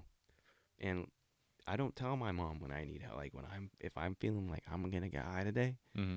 I'm not going to call my mom. I'm not going to call my dad. I'm not going to call my stepmom. I'm not going to call sister, cousin, brother, whatever. I'm going to call the guy with more time than me, sober, more experience than me, sober, and is willing to say, Wyatt, you're a fucking retard.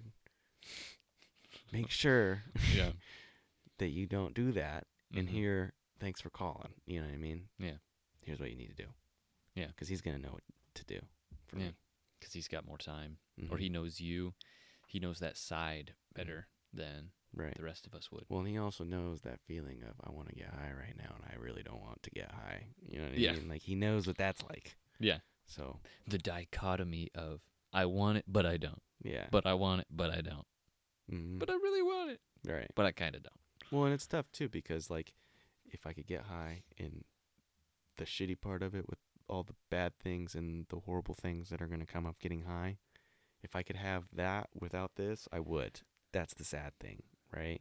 Yeah, but But I think since most people would. Yeah. Most people would. For sure. You know? Mm-hmm. That what I don't know. I don't even know how long a high lasts. Like the good part of a high lasts. I don't know if it's like 5 minutes, if it's like 10 minutes, whatever that is. Everybody wants to be there, right? Right. Which is why people are like adrenaline junkies or whatever. It's because they seek that momentary Oh, yeah. nirvana, for lack of a better term, and then all of a sudden, now you got to deal with the consequences. Mm-hmm. Yep. The consequences ruin it. It sucks. I hate it. The consequences outweigh the benefits. Because that stuff definitely works, man. Like, if you don't want to feel nothing and you want to feel whole and complete when you've never felt whole and complete, that shit works. Yeah. You know what I mean? Mm-hmm. But you feel even more empty when it's done. Well, not even when it's done. Like, after it's set its course a little bit and when it's in your bones, Yeah. then you feel pretty fucking hollow and empty. And then it's over. Yeah. Little That's it. small. Mm-hmm. Well, I think, is there anything else you wanna tell the people? No, I think that's it. That's I'm it. good. Yeah. It's been a long show. Yeah. Very long show. It's like 9:00 right now, isn't it? It is. It is 9:00. But I think this has been good. I think people hopefully got a lot out of it. Learned a little bit. And I think if anybody is either actively struggling or knows somebody who is, point them here. Because guess what? We just covered it. It's never going to fill that hollow void that you got. That little God-shaped hole is not going to be filled with the nose candy. The booga sugar. Yep. It doesn't do it.